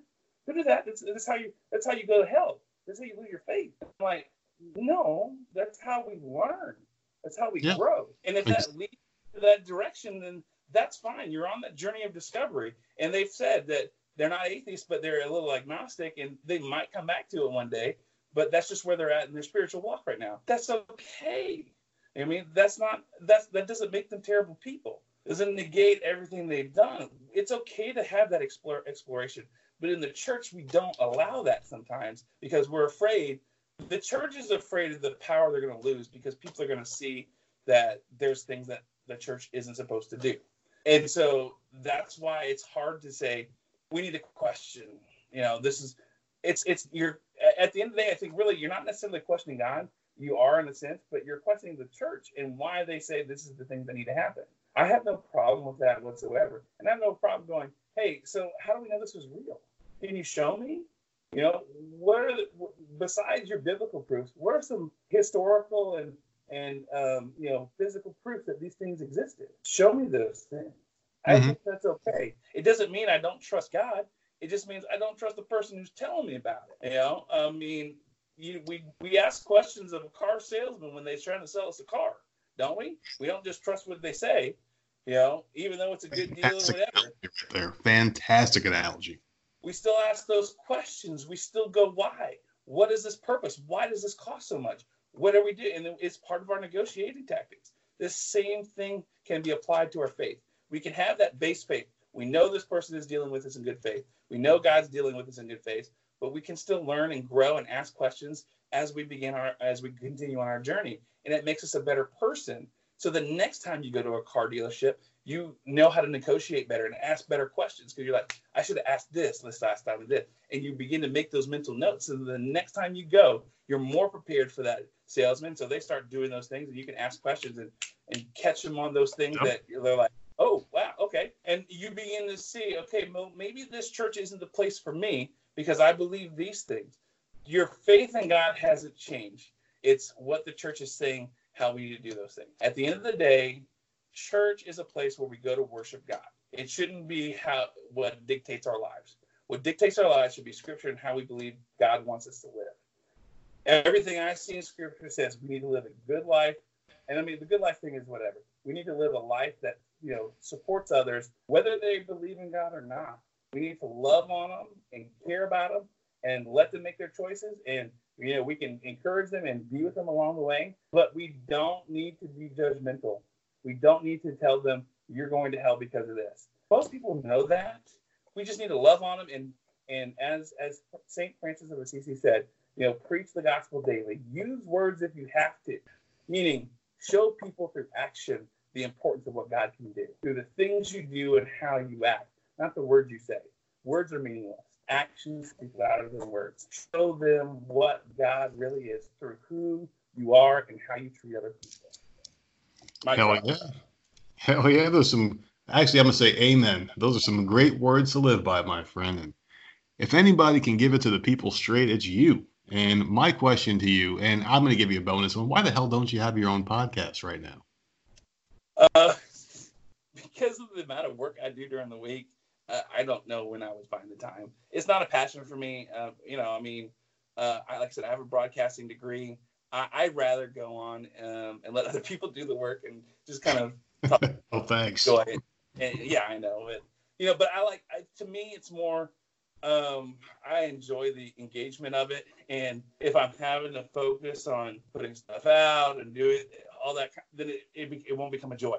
I enjoy rather having a conversation with you. And oh yeah, by the way, it's a podcast. To me, it hasn't popped in my head that we're doing this for podcasts. We've been having a conversation and getting to know each other and learning from each other. So I'd rather go about it that way and continue it to be a passion where I talk to people on their platforms and whatever we want to talk about than me doing it and then becoming a job when I already have one that, can be frustrating sometimes. And that makes the most amount of sense right there. If anything we talked about, that does make the most sense. Do things because you want to do it, because you enjoy it. Don't do things because it's a job. We talked about that earlier in the podcast, but just like you said, man, like this conversation was a conversation. It didn't feel like a podcast. Like we were doing it. Like I almost forgot we were even recording at this point. It was just became a conversation. I learned a lot of stuff. I got a lot of wrinkles in my brain, but man, we've gone almost 2 hours and 45 minutes. This is a very, very in-depth, deep dive conversation. Very good stuff. Yeah, man, I've loved it. It's been great. Me too. Me too. And so I'm here for you. When they just call me, like, hey, I need to fill some time. Man, I'll fill some time for you. I can BS with the best of them, baby.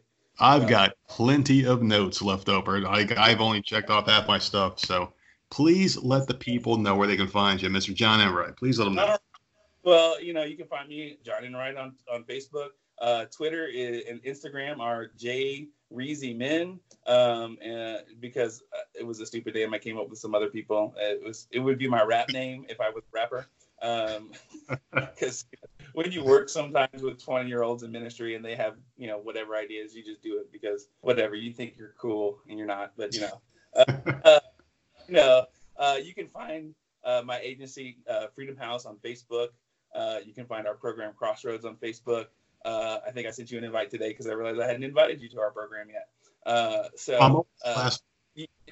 You can see what we're doing on the regular there. Like today, you can see that I had a friend who's a professional wrestler come and talk to kids in schools about bullying. That was a lot of fun. That's the way you can get a hold of me. And then from there I can give you more personal information later on if you want to connect through those things. So, but before we do go, because I know you're trying to do this, I've been working on this. I know last time I said I'd give you an introduction for you to play. I haven't used it because I realized it was kind of shitty. So I came up with a new one for you. So if you're ready, I'd like to give it to you. Oh, I'm ready. Okay. All right. Here we go. Sorry for the 8-hour voice that's struggling, but here we go. Oh, mine sounds bad too. You're fine. Ladies and gentlemen, you wanted the best, you got the best. The top 10 of Podbean's 2019, The Nerd and Nerdette, the Voices of Misery podcast. I'm wiping tears right now because you did mention the top 10, and that right there meant a lot to us, and that was pretty goddamn good, my friend. That was pretty amazing. So I try. So what's going to happen here is I'm going to post all the links in the description for people that can't spell JReezy. It's going to be in the description. So all you do is copy and paste or click the link. So therefore, you guys can find our good friend here and ask him any questions you may want to ask about religion, politics, whatever. This guy knows a lot of shit. But wait a second. Hold on a second. Something's happening right now. Something's happening. Uh-oh, what's going on? Oh my God! This is the best thing ever! Thank you! Nerdette, thank you so much. You've just made my entire day. Thank you. See, that's all I wanted to do, was make someone's day for once. You make my day. Someone actually appreciates me in the Discord chat and out in the podcast world. This is great. Well, I appreciate it. You make me feel special now because, oh my gosh, you just made my day. Oh, man. Well, ladies and gentlemen, this has been another episode of the Voice of Misery podcast. We had a run-in from the Nerdette at the very end, as promised. 2 hours and 42 minutes. Wait. Hold on a second. What? Oh, here we go. We're going to go another 2 hours now. No, yeah. Listen, you got to say how you doing. Oh, how you doing? How you doing? See? That sounds pretty good. That sounds really good. Now, my night's complete. Hey, how you doing over there? You nerding today. You doing all right? All right. So, Michelle, how you doing over there, Michelle? You good? You looking cute there, Michelle? Just I can do a little Minnesota for you. oh, you know how you do over there? It's a little cold or you a little warm. You know what I mean? So, I can be a little weird if I want to. Oh my God, that's amazing. Oh, that's fantastic. What a way to go off the rails at the very end. And you know what? This just goes to show that an agnostic and a religious person can get along fine in holy matrimony or unholy, however you want to wrap this thing up. We do have him here. Just fine. We could pin you down right the fuck right now. All right, that's been another episode of Voice Misery Podcast. We will talk to you next time, ladies and gentlemen. We'll talk to you later. I have a license. We'll travel, Nerdette. VoiceMisery.podbean.com. Good night. Hey everyone, this is Stevie Richards. When I'm not doing Stevie Richards Fitness, well, actually, when I am doing Stevie Richards Fitness resistance band training programs, I like to listen to my friends on the Voices of Misery podcast. They talk about literally everything and anything, some stuff that might offend you. So if you're not easily offended, don't subscribe, because they say whatever is on their minds is actually subscribe. Subscribe anyway. You might learn something, and check them out anywhere you can download and listen to your favorite podcast. And of course, check them out at voicesofmisery.podbean.com.